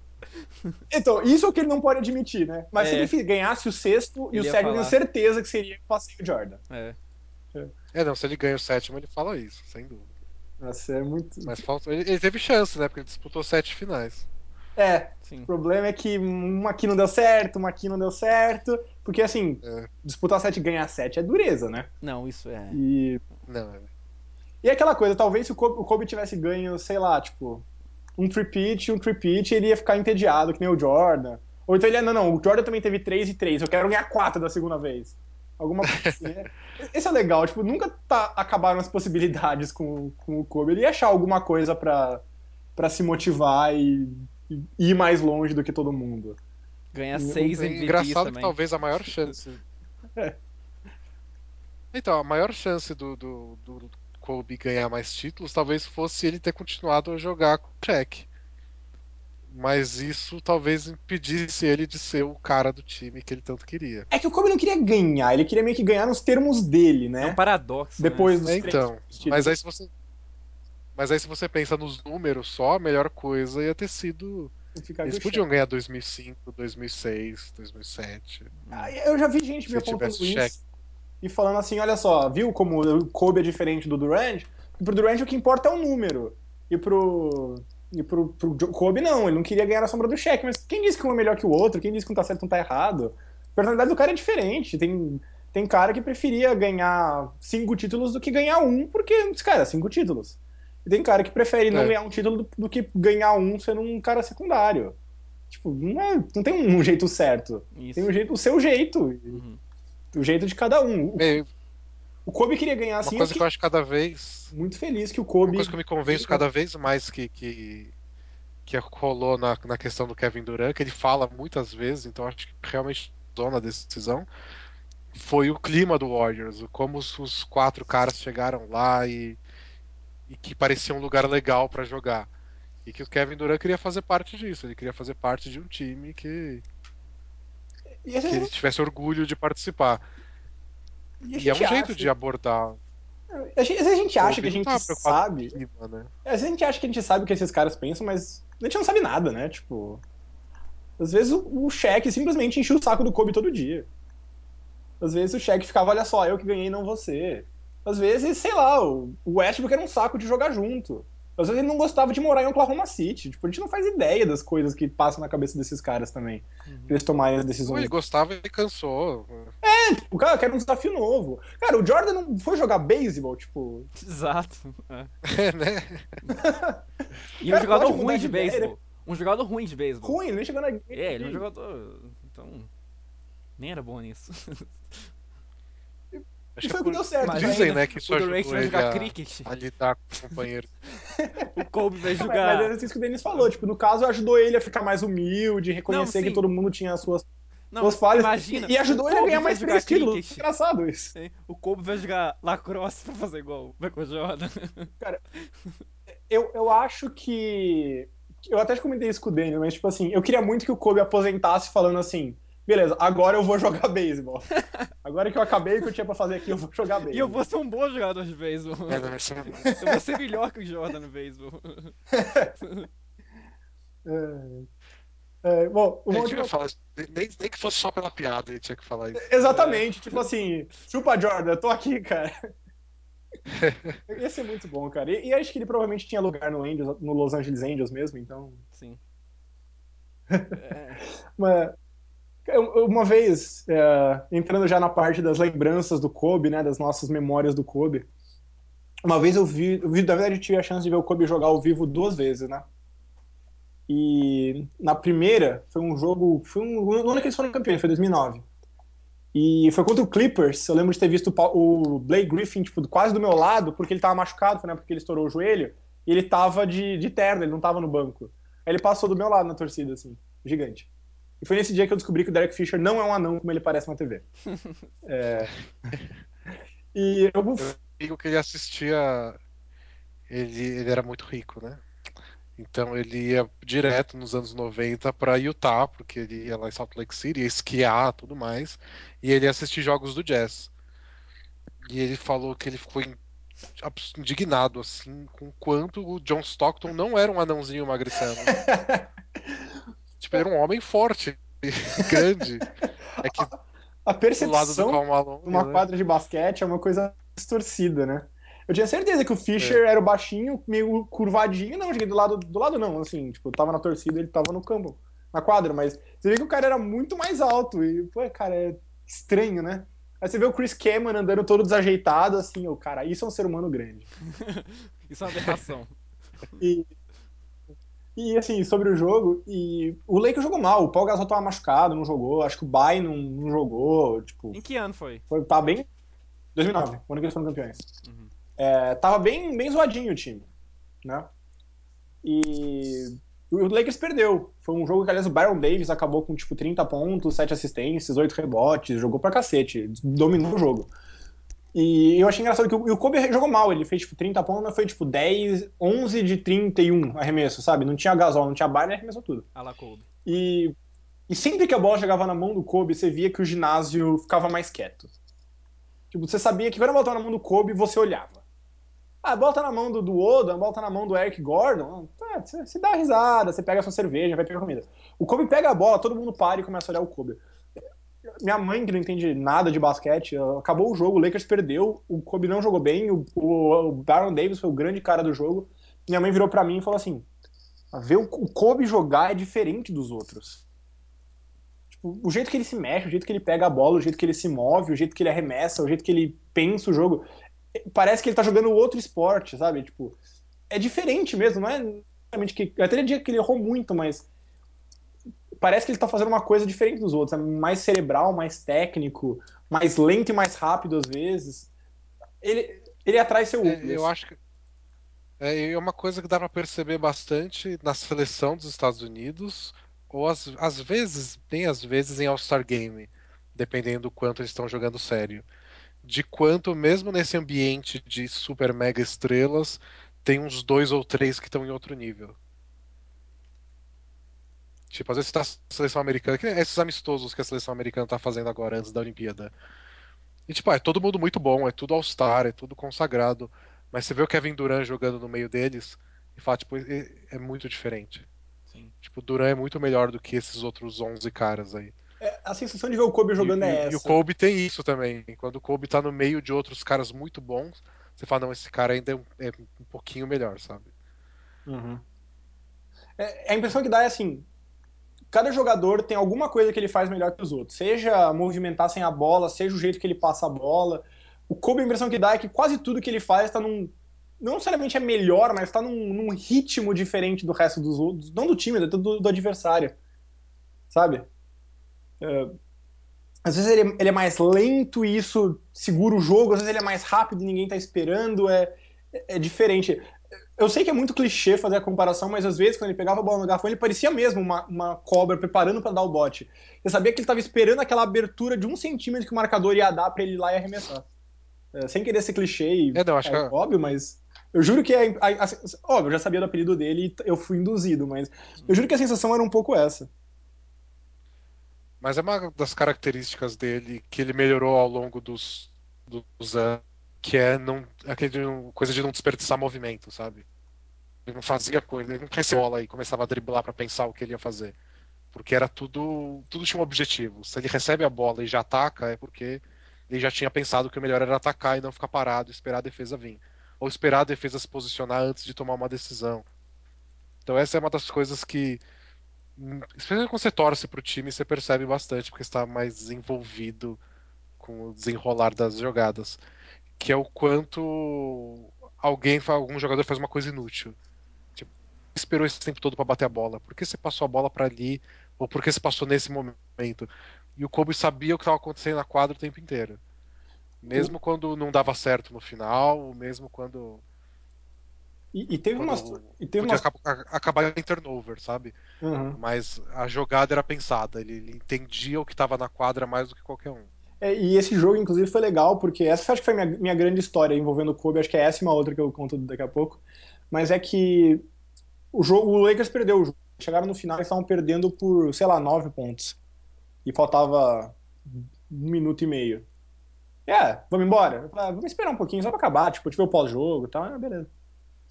A bola caiu na mão do Kobe, ele arremessou do meio da rua de 3. Ok, caiu pra 6. Aí foi lá, tal, sei lá, acho que fizeram falta intencional, lance livre, acertou um, errou outro. Pegou o Kobe e acertou pra 3 no inbound. Tipo, sabe aquela coisa, tipo assim, se ele consegue fazer, por que ele não fez antes? E ao mesmo tempo um negócio assim, enquanto o Kobe estiver aqui, o jogo não acabou. E ele acertou, acho que, tipo, três bolas de três, duas bolas de três, uma bola de dois seguidas e quase empatou o jogo nisso. Ele teve uma bola de três pra trazer a diferença pra um e errou no final. Mas assim, sabe aquela energia, tipo assim, alguma coisa especial tá acontecendo, alguma coisa tá acontecendo, alguma coisa tá acontecendo. E era simplesmente porque a bola caía na mão do Kobe. E ele arremessava de qualquer jeito, arremessas esdrúxulos, tá ligado? Quem viu o Lakers jogar, o Kobe jogar na hora, sabe de arremesso eu tô falando. Aquele que ele pra torcida, gira o tronco e arremessa com dois passos acima em movimento e a bola cai. E foi muito surreal ver isso acontecendo de verdade, porque a impressão era essa, a impressão é que todas as bolas que ele arremessasse iam cair, o Lakers ia virar o jogo mesmo perdendo por 9, faltando um minuto para acabar o jogo. Foi surreal a E esse experiência. eu citei no último podcast também do Bola Presa, do texto com o Gerald Henderson sobre o Kobe, a primeira vez que ele enfrentou o Kobe, e que uma das dificuldades que ele achava na hora que ele marcava o Kobe era que o treinamento dele era forçar os jogadores para arremessos difíceis. Quando ele tá marcando um cara, se ele dá um fadeaway de 2 pontos com a mão na cara, ele fez uma boa defesa. Mas que o Kobe virou especialista nisso. Tipo, era o arremesso que ele procurava. E aí você fala, como é que eu defendo o cara se ele tá procurando isso aí que eu defendo? Eu sou Você dá mais treinado para o espaço. arremesso que ele gosta. É, então, e que era assim, ele tinha que mudar a mentalidade dele quando ele enfrentava o Kobe, porque ele virou um especialista em arremessos bem defendidos. Aquela Quando série o contra Mavs Denver, ganhou, Eu né? dou mais espaço para pelo menos ele ficar perturbado, sabe? Aquela série contra quando Denver, o né? Mavs Foi Denver que deixou ele sozinho pra arremessar bolas, né? Que foi uma estratégia Então, era defensiva. exatamente o que eu ia falar. Aham. Quando o Mavs ganhou do Lakers, eu acho que até Mavis, né? comentei isso com o Denis na época. Aham. O Mavs, mas a estratégia deles foi assim: vamos colocar o Jason Kidd, que não consegue mais marcar ninguém na cidade, pra marcar o Kobe. Porque o Kobe vai ter os arremessos mais fáceis do mundo, e ele não sabe fazer mais arremesso fácil, ele só faz arremesso difícil. Então, em vez de se marcar o Kobe e forçar ele naqueles fadeaways que ele acerta sempre, Sim. vamos dar caminho pro Kobe arremessar mais ou menos livre, mais ou menos ficar na dúvida se a gente vai fazer uma coisa ou não. E meio que deu certo. Eles ganharam do Lakers e o Kidd defendeu bem o Kobe. Foi, acho que a É, não, coisa mais estranha que eu já vi. era comum, né, os times botarem os alas bem longos e atléticos para marcar o Kobe, para segurar as infiltrações e poder contestar o arremesso. E o Mavis botou um baixinho e falou, só gruda nele aí, sabe? Tenta atrapalhar. Não, e ele nem fazia coisas E é muito. diferente mesmo, Ele não sabe? ficava trombando no Kobe, empurrando o Kobe pro baseline, pro Kobe fazer aquele turnaround baseline dele, fantástico. Foi na frente do Kobe. Se o Kobe tentasse driblar, ele tinha uma distância. Se o Kobe quisesse arremessar, ele arremessava e o Kid dava um pulinho pra frente. E ele teve média de, tipo, 20 pontos por jogo naquela série. Tipo, não faz o E sabe menor qual é o mais sentido. esquisito? Mas faz sentido quando você pensa, tipo, é, é muito Kobe uma coisa O dessa. pior, o pior é que nesse mesmo ano, foi nesse ano, né, que o Mavs enfrentou o Thunder e eles fizeram a mesma coisa com o Durant, Foi esse ano. e que sempre tinha pick and roll, Westbrook e Durant, o Kid trocava e ficava marcando o Durant e parecia a pior ideia do mundo e deu certo. Sim, era a mesma coisa. Você força o cara pro É. arremesso que é fácil, mas é um arremesso que ele não tá confortável, porque não é o arremesso que normalmente ele tem que buscar. Ele treina Era uma E você fica tanto. com situação. medo de driblar também, porque tem um É. pequenininho. E era uma É, situação ele muito. treina tanto, é bem isso. E era uma situação estranha, porque Que quando assim. você dá uma coisa diferente. Não, era uma Uhum. situação estranha, porque assim, o que você faz? Você vai na marcação só pro seu arremesso ficar mais marcado? Tipo, o que eu faço? Uhum. E pro Kobe eu acho que até teve aquela questão assim, puta, os caras estão me subestimando. Deixa eu mostrar que eles estão errados. E comentei isso na época também. Tipo, eu acho que o Kobe. O momento que o Kobe ele era menos perigoso, assim, vamos dizer assim, que ele era mais perigoso pro Lakers, era o momento que ele parava de jogar inteligente e pensava assim: deixa eu jogar sozinho e. Não jogar porque o time precisa, mas porque eu quero. Que ele parava de pensar, ele começava a forçar arremesso, tirava o time do ritmo e, e o time não pegava no tranco. Era mais ou menos isso que aconteceu. Você forçava o Kobe a forçar arremesso, o Kobe ficava forçando arremesso, o time não pegava um ritmo, ele acertava mais ou menos, ele ficava desconfortável e o time não funcionava.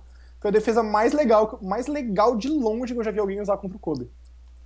É que muita gente fala que gostava, né? Se empolgava quando o Kobe fazia aquela cara amba dele, porque aí ele tava empolgado, aí ele ia calar a boca da torcida e tudo mais. Só que eu acho que ele era melhor calando a boca da torcida quando ele fazia uma cara de nada, assim, Do tipo, eu tô tão focado que não importa o que você vai fazer.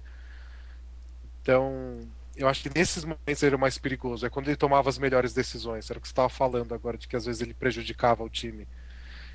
Era de quando ele perdia um pouco esse limite do jogar para calar a torcida que ele tanto gostava, mas ao mesmo tempo usar todo o conhecimento dele do jogo para tomar as decisões certas. O Kobe fez Então, aquela instinto assassino, né? quando ele tava muito frio, ele era mais assassino assim do que quando ele tava espumando assim, sabe? A própria Então, imagem como dele torcedor, eu prefiro que ele tava mais focado. a imagem que ele construiu foi essa do assassino frio, e você falou, quando ele estava mais eficiente, né? Quando ele começava a ficar emotivo e se deixava levar pelas emoções, é quando ele começava a forçar a bola e querer se mostrar, e era quando o Lakers perdia. E Eu não 7, gostava dele emotivo, da versão emotiva dele. eu acho que o jogo 7 das finais de 2010 foi o resumo disso. Ele começou super. Não, o jogo 7, eu tenho que dominar o jogo 7 porque o Jordan fazia, sei lá. Começou a forçar a bola, arremessou mal pra cacete, quase perdeu o jogo por causa dele. Chegou no quarto período, ele pensou: não, quer saber? Tá dando errado, deixa eu pegar rebote, partir para dentro e cavar uns lances livres, dar a bola pro Gasol. E foi o que fez o Lakers no final, né? Foi ele voltando a ser o Kobe frio, o Kobe racional, que, tá bom, qual é a melhor forma de eu jogar? Aí e salvou o jogo no final. Foi um jogo muito interessante de você analisar em É, retrospecto esse o... jogo. Aí, o Denis, aproveitando aí o gancho, então, eu queria perguntar qual que é a sua, eu também pro Vinícius depois, qual a lembrança favorita do Kobe de vocês? Assim, o momento que vocês mais gostam, o momento que vocês mais, sei lá, mais se identificam. Qual que é o momento Kobe para vocês? Assim, não necessariamente uma jogada emblemática, mas para vocês, pessoalmente, qual é o momento do Kobe que vocês mais gostam? Começando com o Denis, que é o especialista em Kobe. então, eu já vi gente falando que uma coisa que o Kobe não conseguiu ao longo da carreira dele foi construir tantos momentos assim condizentes com o número de conquistas que ele tem. Então, por exemplo, falta um toco do LeBron no Iguodala no último minuto do jogo 7, sabe? Falta essas coisas que você pode botar num pôster e as pessoas identificam de cara. E talvez tenha acontecido isso, não sei, acho que quem não é fã talvez possa falar mais, porque eu tenho um monte. Então, eu acho que foi no jogo 4 contra o Pacers naquela final de 2000, que o Lakers, dois primeiros jogos, o Pacers terceiro, Indiana, e o quarto, o Japão, foi para prorrogação e o Shaquille O'Neal saiu com 6 faltas na prorrogação. E aí o Kobe, novinho ainda, resolveu assumir o jogo e meteu 2, 3 bolas seguidas com marcação na cara, aquele arremesso clássico Kobe, e decidiu o jogo. E aí abriu 3-1 na final, tinha mais 2 jogos em Los Angeles, e aí foi meio que decidiu a série lá. É legal porque o Shaq era o foco do ataque, era o Shaq que tinha que receber a bola naquela hora, e aí o Shaq acabou errando e saindo, e o Kobe. E mais legal porque no ano anterior, o Kobe tinha tentado fazer a mesma coisa numa série contra o Utah Jazz, e, e fez, acho que foram 2 ou 3 airballs seguidas que ele meteu no final do jogo. E foi aquela história de que você sabe, não é só ter a mentalidade do Jordan. Eu quero decidir o jogo no final, eu não tenho medo de dar o último arremesso. Ninguém tem medo de dar o último arremesso. É que alguns não conseguem acertar a bola na cesta, sabe? O Kobe, o Kobe chegou na NBA com a mentalidade dele, mas ele não acertou os arremessos. E aí não vale nada. Aí você vira o J.R. Smith, sabe? E foi legal ver isso. Ele desenvolveu de um ano para o outro. Tipo, ele chegou querendo ser o melhor, deu as airballs dele, o Lakers foi eliminado, ele voltou no ano seguinte e numa prorrogação de final da NBA, ainda pirralho, ele falou, não, agora sem o Shaq é minha hora. E aí ele compensou os erros do ano anterior e fez as bolas que decidiram. Foi o nascimento Então do eu Mamba. gosto desse. Foi esse momento do Kobe é um dos que eu mais gosto. Pô, legal. Esse eu confesso que minha memória de basquete não vai até tão atrás, mas essa é uma boa memória. É. Tem alguma aqui, Vini? Então, eu tenho uma lembrança meio alternativa do Kobe, que vai até na contramão do que a gente disse hoje, porque a gente não mencionou. mas é das Olimpíadas de 2008, em Pequim, Boa essa. na final contra a Espanha, que os Estados Unidos estavam num último quarto bem difícil contra o time da Espanha, e 4 anos depois daquelas Olimpíadas de 2004, quando os Estados Unidos foram uma decepção e teve aquele Redemption Team, né, em 2008. E naquele último quarto contra a Espanha, algo que me marcou muito foi que o Kobe jogou bola demais naquele último quarto. Eu até puxei aqui a ficha do jogo. Ele fez 13 pontos e deu 2 assistências com um show também na defesa. Ele jogou muito bem, ele liderou o time, ele gritou, ele foi um verdadeiro líder dentro de quadra e guiou os Estados Unidos à medalha de ouro depois de um 2004 tão sofrido. Então foi um momento ali que me gravou muito, que foi aquela final contra a Espanha, que realmente acho que nunca vou esquecer daquele jogo e de como o Kobe estava líder, de como ele estava amadurecido, de como ele jogou demais e ele mostrou de verdade por que ele é o Black Mamba, né? Porque ele foi um matador ali, ele foi um cara que chamou a responsabilidade e que botou o time nas costas e foi lá e ajudou o time a vencer o ouro. Então, aquela final pra mim é inesquecível. O que eu acho legal dessa final é que tipo, tinha um monte de super estrela, Dwayne Wade, Carmelo, LeBron, e quando o Kobe começou a ser o líder e a resolver, todo mundo falou, beleza, esse é o papel, tipo, todo mundo aceitou, Sim. todo mundo Viu ele respeitou como aquela... um líder, né? Viu todo ele mundo como aceitou cara. ele, viu ele como líder e resolveu organicamente a situação, Sim. né? Eu acho que pra mim essa é uma das minhas histórias favoritas, de Kobe era um alpha dog na liga, tipo, E muito foi algo reconhecido. que representou tanto, né? Porque foi um ouro olímpico ali depois de 8 anos e depois de um fiasco em 2004. Então foi algo bem representativo pra ele e pra seleção. Então foi algo que significou muito ali. Porque os Estados Unidos já tinha perdido o Mundial de 2002, a Olimpíada de 2004, e eles se organizaram direito, né? Tipo, vamos fazer isso funcionar de novo para não passar vergonha. E aí foram para a Copa do Mundo de 2006 e perderam também. Sim. Então começou a dar aquele, pô, nem agora que a gente tá fazendo tudo direitinho a gente vai voltar a ganhar. Uhum. E aí chega em 2008, na final, o jogo quase empatado no último período, deve ter dado um arrepio do tipo, não, Um não pode déjà acontecer vu, né? agora, né? De A novo, gente, não. a gente trouxe o time dos sonhos mesmo, sabe? Então não dá para acontecer agora e o Kobe foi o responsável por não deixar acontecer. Aquela bola de 3 que ele toma falta ainda do Rudy Fernandes, Sim. acho que é o grande lance daquela partida. E foi contra um time fantástico, né, da Espanha. Era um timaço É, aquele. não, maravilhoso Era aquele um time time. sensacional aquele time. Foi até uma pena, né, Espanha ter ficado com a prata ali, mas... Foi o momento que os Estados Unidos precisou do líder e todo mundo olhou pro Kobe e o Kobe falou I got this e botou a bola embaixo do braço e resolveu. Uhum. É, foi Ótima, muito legal mesmo. essa é ótima mesmo, muito boa. Engraçado, né? Quando eu perguntei para pro pessoal qual era a memória que eles acham que era a memória que define o legado do Kobe, a jogada que define o Kobe, eu acho que a mais falada, tava até comentando isso antes de começar o podcast, foi a ponte aérea pro Shaq, o que é até engraçado, né? Pensar que a jogada que as pessoas lembram como a mais marcante do Kobe foi uma assistência. É tipo o terceiro maior cestinha da história e você lembra de uma assistência. E o lance final do Kobe, uma assistência pro Jordan Clarkson. Então tava predestinado. É. Eu acho que a outra que todo mundo lembrou foi o Game Winner contra o Suns nos playoffs de 2006. Mas essa bola de 3 com a falta do Rudy Fernandes também é uma ótima, viu? Em É termos muito boa. de imagem que define um jogador. Se a imagem que define a carreira do Vince Carter é a enterrada dele sobre o Frederick Wise, eu acho que o Kobe também tem direito a ter a sua nas Olimpíadas.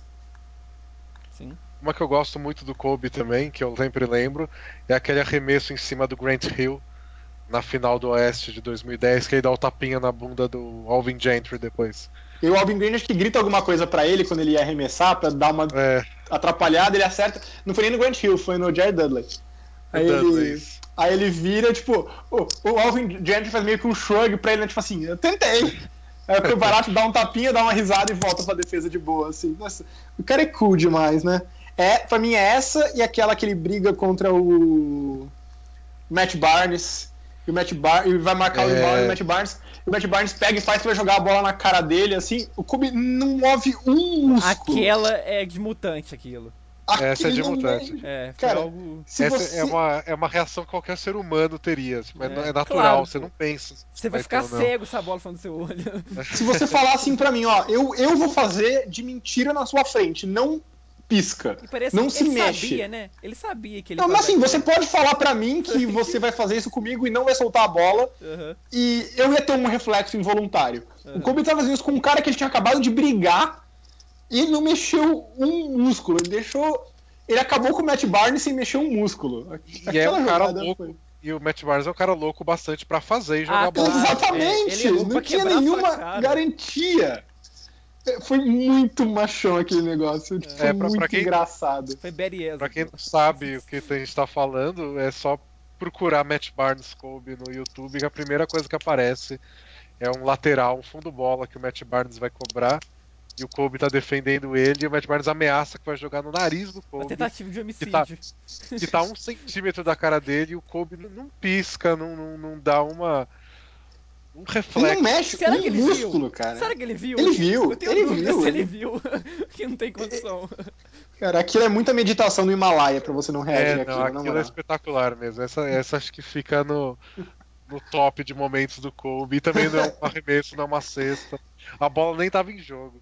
É, sim, é. Realmente, né? É a mística que o cara tem, né? Tipo, ao ponto de não piscar quando o maluco do Matt Barnes ameaça te agredir. Tipo, tem que ser muito bom. Não, Eu e acho que a minha memória parece. favorita. E parece aquelas coisas de lenda, né? Tipo, igual o Baby Ruth tem, que ele apontou aonde que ia ser o home run e fez o home run. E Parece rebateu o home run algumas. pra aquele lugar. Isso, parece umas coisas de lenda, assim, de mitologia, mas que realmente aconteceu e você viu. Então, é mais ou menos, entra Sensacional. nessa categoria, assim. Sensacional. Eu acho que a minha história favorita do Kobe eu já contei, que é ele jogando basquete ao vivo, que é uma experiência. Eu assisti muitos grandes jogadores ao vivo. Assisti o LeBron, já assisti o Wade, assisti o Dwight Howard, assisti o Nash no finzinho da carreira, E o Corver? assisti. Não assisti o Corver, nem o Lamentável, Vitor. Paul Millsap. Assistiu o Lamentável. Stoudamire, Não. na época de Knicks, Você quando ele ainda perdeu o era bom. conceito. Queria, cara, ninguém pode falar que eu não queria. Tá. Assisti o Andrew Bogut, assisti os juízes marcarem uma falta numa bola de três do Carlos Arroyo feita pelo técnico do Bucks. Mas I Esse foi um digress. grande momento. Esse foi um grande Esse foi momento. sensacional. Inclusive, um dos meus momentos mais sensacionais foi num Lakers e Nuggets que eu tava, o Kobe jogou. Que o Nuggets tava uma vantagem, o Kobe começou a meter bola de três no final, porque é o que o Kobe faz sempre que eu vou nos jogos do Lakers, é mó legal. E faltou, sei lá, tipo, acho que a diferença ficou em 2 pontos, em 2, 3 pontos e caiu. E a bola de bola era do Nuggets. E aí o Ty Lawson batendo bola tal, fez um pick and roll com o Iguodala. Foi fazer a bandeja, no que ele fez a bandeja saiu o Dwight Howard, porque era aquele time do Lakers, e deu um tocaço fantástico. Sabe aqueles tocados do Dwight Howard, que parece que é uma cortada de vôlei? Uhum. A torcida inteira levantou. Ah! Aí eles viram que a bola do toco caiu perfeitamente na mão do Gallinari na zona morta. Bola de três, swish. Eu tipo, silêncio. Cara, foi surreal a sensação. Mas enfim, tô viajando aqui. A última lembrança do Kobe que eu queria trazer é uma lembrança que não aconteceu num jogo, não aconteceu numa quadra de basquete, não aconteceu com o Kobe jogador de futebol, de basquete.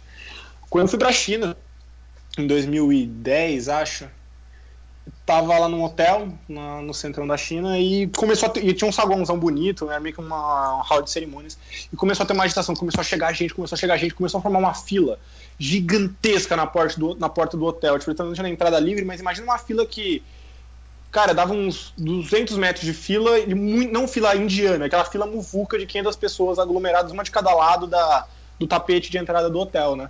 E eu, cacete, o que tá acontecendo aqui, né? Fui lá pro guardinha e perguntei, o que tá acontecendo aqui? O Kobe Bryant tá chegando. Quando que ele chega? Daqui a 4 horas. Tipo, e tava Nossa. lotado de chinês no lugar. E isso era de manhã, né? Eu não ia ficar esperando o Kobe, porque, tipo, é meio. Daqui a Tem que 4 aproveitar que eu fui na horas. China, né? Aí eu falei, beleza, saí e tal. Quando eu voltei, o Kobe já tinha saído.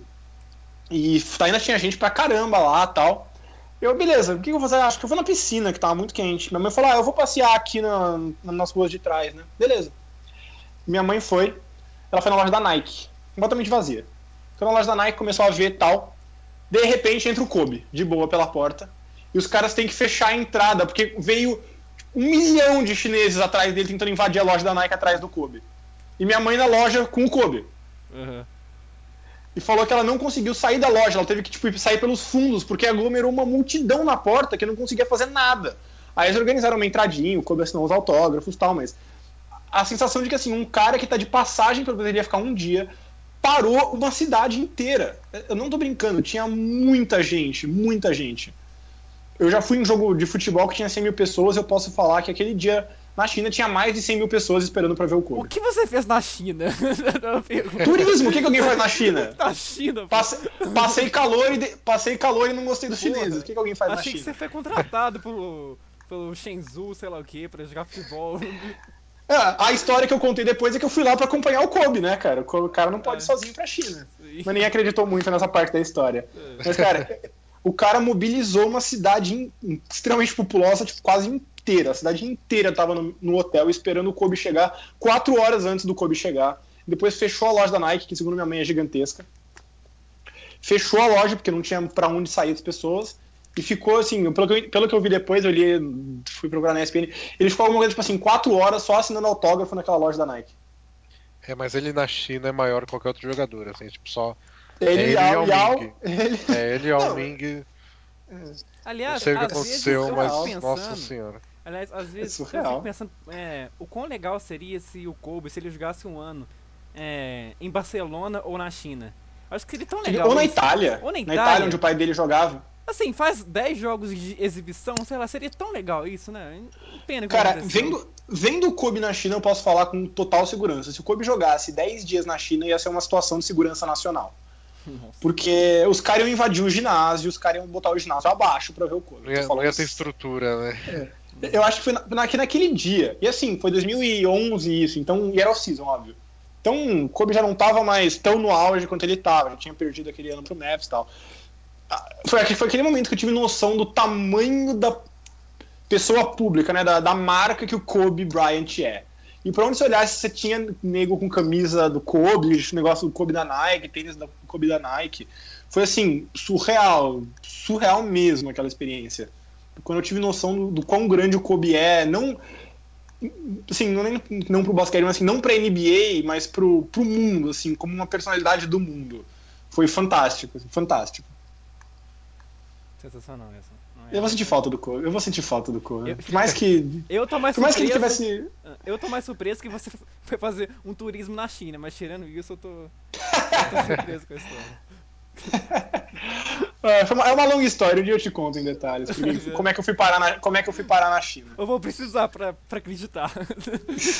Eu tenho fotos minhas na China, tomando Coca-Cola na China. Nossa, Com o Kobe. com o Kobe. Essa parte Ostentando eu com o queria, mas Kobe. não. Já imaginou? Eu como uma Coca-Cola. Tomando Tipo. bons drinks. Infelizmente essa parte só aconteceu nos meus sonhos, mas. Aham. Mas foi muito bom. Eu sei que o Kobe tava velho, eu sei que eu tinha um pouco daquela sensação de, puta, eu espero que o Kobe aposente logo pra gente poder lembrar dele sendo o Kobe do auge, não do Kobe envelhecido, mas eu vou sentir muita falta dele na NBA. Imagino que você vai sentir ainda mais, Denis. Não, mas. Sim, sente falta, mas ao mesmo tempo não tinha como enganar mais, sabe? Não dá pra jogar, não dá pra jogar, é melhor assim mesmo. E ele saiu por cima demais, né? Já fez tudo que tinha que fazer e mais, sabe? Tá ótimo. E foi legal ver o carinho que ele recebeu no final, tipo, ter uma noção do quanto ele significa para as pessoas. Porque se você for pensar, a gente tá vendo uma geração inteira de jogadores que entram na NBA, que os caras que eles cresceram vendo jogar não era o Jordan, era o Kobe. Sim. É só por isso que ele recebeu esse carinho todo, né? O Muito pessoal era fã. provavelmente. O Muito pessoal era fã, provavelmente. não era brother dele, era só fã mesmo. Sem dúvida, sem dúvida. Bom, Muito bom. acho que terminamos, né? Foi um Foi um excelente podcast. ótimo podcast, uma pequena maratona, mas pra falar do Kobe tem que ser isso e mais uns 5 programas, né? Pra gente falar tudo A que a gente não. gente quer sobre o Se a Kobe. gente quisesse, a gente ficava aqui mais. A gente fez uma gravação de 2 horas, considerando o que a gente falou antes, né? Sim? Que a gente conversou antes. Dá pra falar mais um episódio inteiro, assim. Uhum. Dá pra falar ainda dos episódios dele com o Vujacic, né? Dá pra falar umas coisas aleatórias também que foram bem The legais. Machine, nossa. Só de histórias do Kobe eu acho que dá pra. História de É. segunda mão do Kobe dá pra encher mais um podcast inteiro. Uhum. Quem garante que não? A season tá aí, a gente tá meio carente de basquete. Opa. Não É o que descarte. acontece, quando você passa 20 anos na NBA, né? Não, Surgem histórias. Não, e assim, o Nash aposentou ano passado, o Kobe aposentou esse ano, o Duncan aposentou esse ano. Garnett pode aposentar esse ano. Ano que vem pode ser o Nowitzki. Dirk. Tipo, os caras que eu cresci escutando histórias estão aposentando. Tipo, não quer dizer que seja uma coisa ruim pra NBA, porque tem muito cara bom aparecendo. Mas pro meu saudosismo, aqueles caras que eu comecei a me apaixonar assistindo, é triste ver que esses caras não estão mais lá. E também é meio triste ver que eles não estão, quando estão lá, não estão jogando tão bem, mas. É a vida, acontece. É a vida, é a É vida. o ciclo do basquete, dos esportes, mas enfim. É a Denis, vida. muito legal em ter você aqui. Sensacional Valeu, ter a sua participação. Esperamos contar com você mais vezes, se Deus Pode quiser. chamar, quando tiver saudosismo assim, pode chamar. For falar do Lakers, é só ligar, é isso? Não.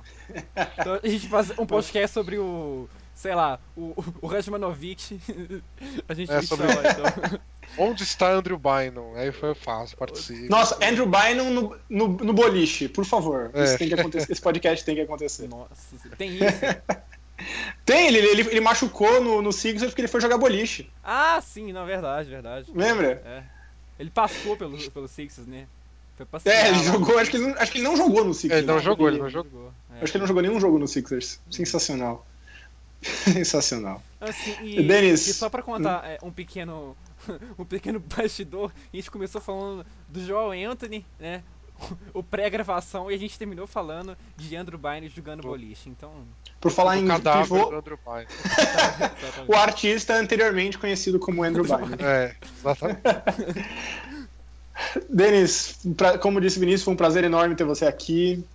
Muito bom podcast. Muito obrigado mesmo. Se quiser fazer o seu jabá aí, falar do seu blog, do seu excelente podcast de NBA, agora é a hora. Então valeu pelo convite. Sempre que tiver mais podcast aí com temas de Lakers, especialmente, podem chamar. Mas lá no Bola Presa a gente fala de tudo que é time, até do Lakers, né? Que não tem dado muita razão pra gente falar dele ultimamente. Então o Lakers tá meio de segundo plano, mas a gente fala de todo mundo lá no Bola Presa. Porque, assim, é estranho falar pra você fazer jabá, porque se alguém tá escutando esse podcast e não conhece o Bola Presa, tem alguma coisa errada com ele. Então, entre lá no Bola Presa e acompanhem, porque é o melhor site de basquete. É o melhor site de basquete do Brasil. Então, obrigado mesmo, viu, Denis? Valeu. é isso, amigos. Vitor, valeu também. Mais uma vez, nós aqui no HackCast seguindo a nossa missão. E a gente volta, né? Provavelmente daqui a 2 semanas ou semana que vem, depende do mercado da NBA, depende dessa off-season. E também tem o podcast especial sobre o Duncan, né? Que Aposentadoria é outro gênio, né? O Tim Duncan, que acho que a gente achou melhor separar as histórias, a porque gente dá vai pra encher um falar podcast dele pra cá. comprando cueca, né? As histórias Old assim. Navy, Old Navy, não é nem Ralph Lauren, é Old Navy. Puta que pariu. Mal posso esperar por Isso isso. é tão Tim Duncan, isso é Isso genial. é muito Tim Duncan. Isso é genial. O nome do podcast, né? Tem que ser as cuecas de Duncan. Como será Matou, as cuecas matou. de Duncan, né? As cuecas que Tim Duncan usa. As cuecas de um gênio. Fecho. Valeu, Vini. Até a próxima, gente. Abraço, amigos, e até mais. Demais.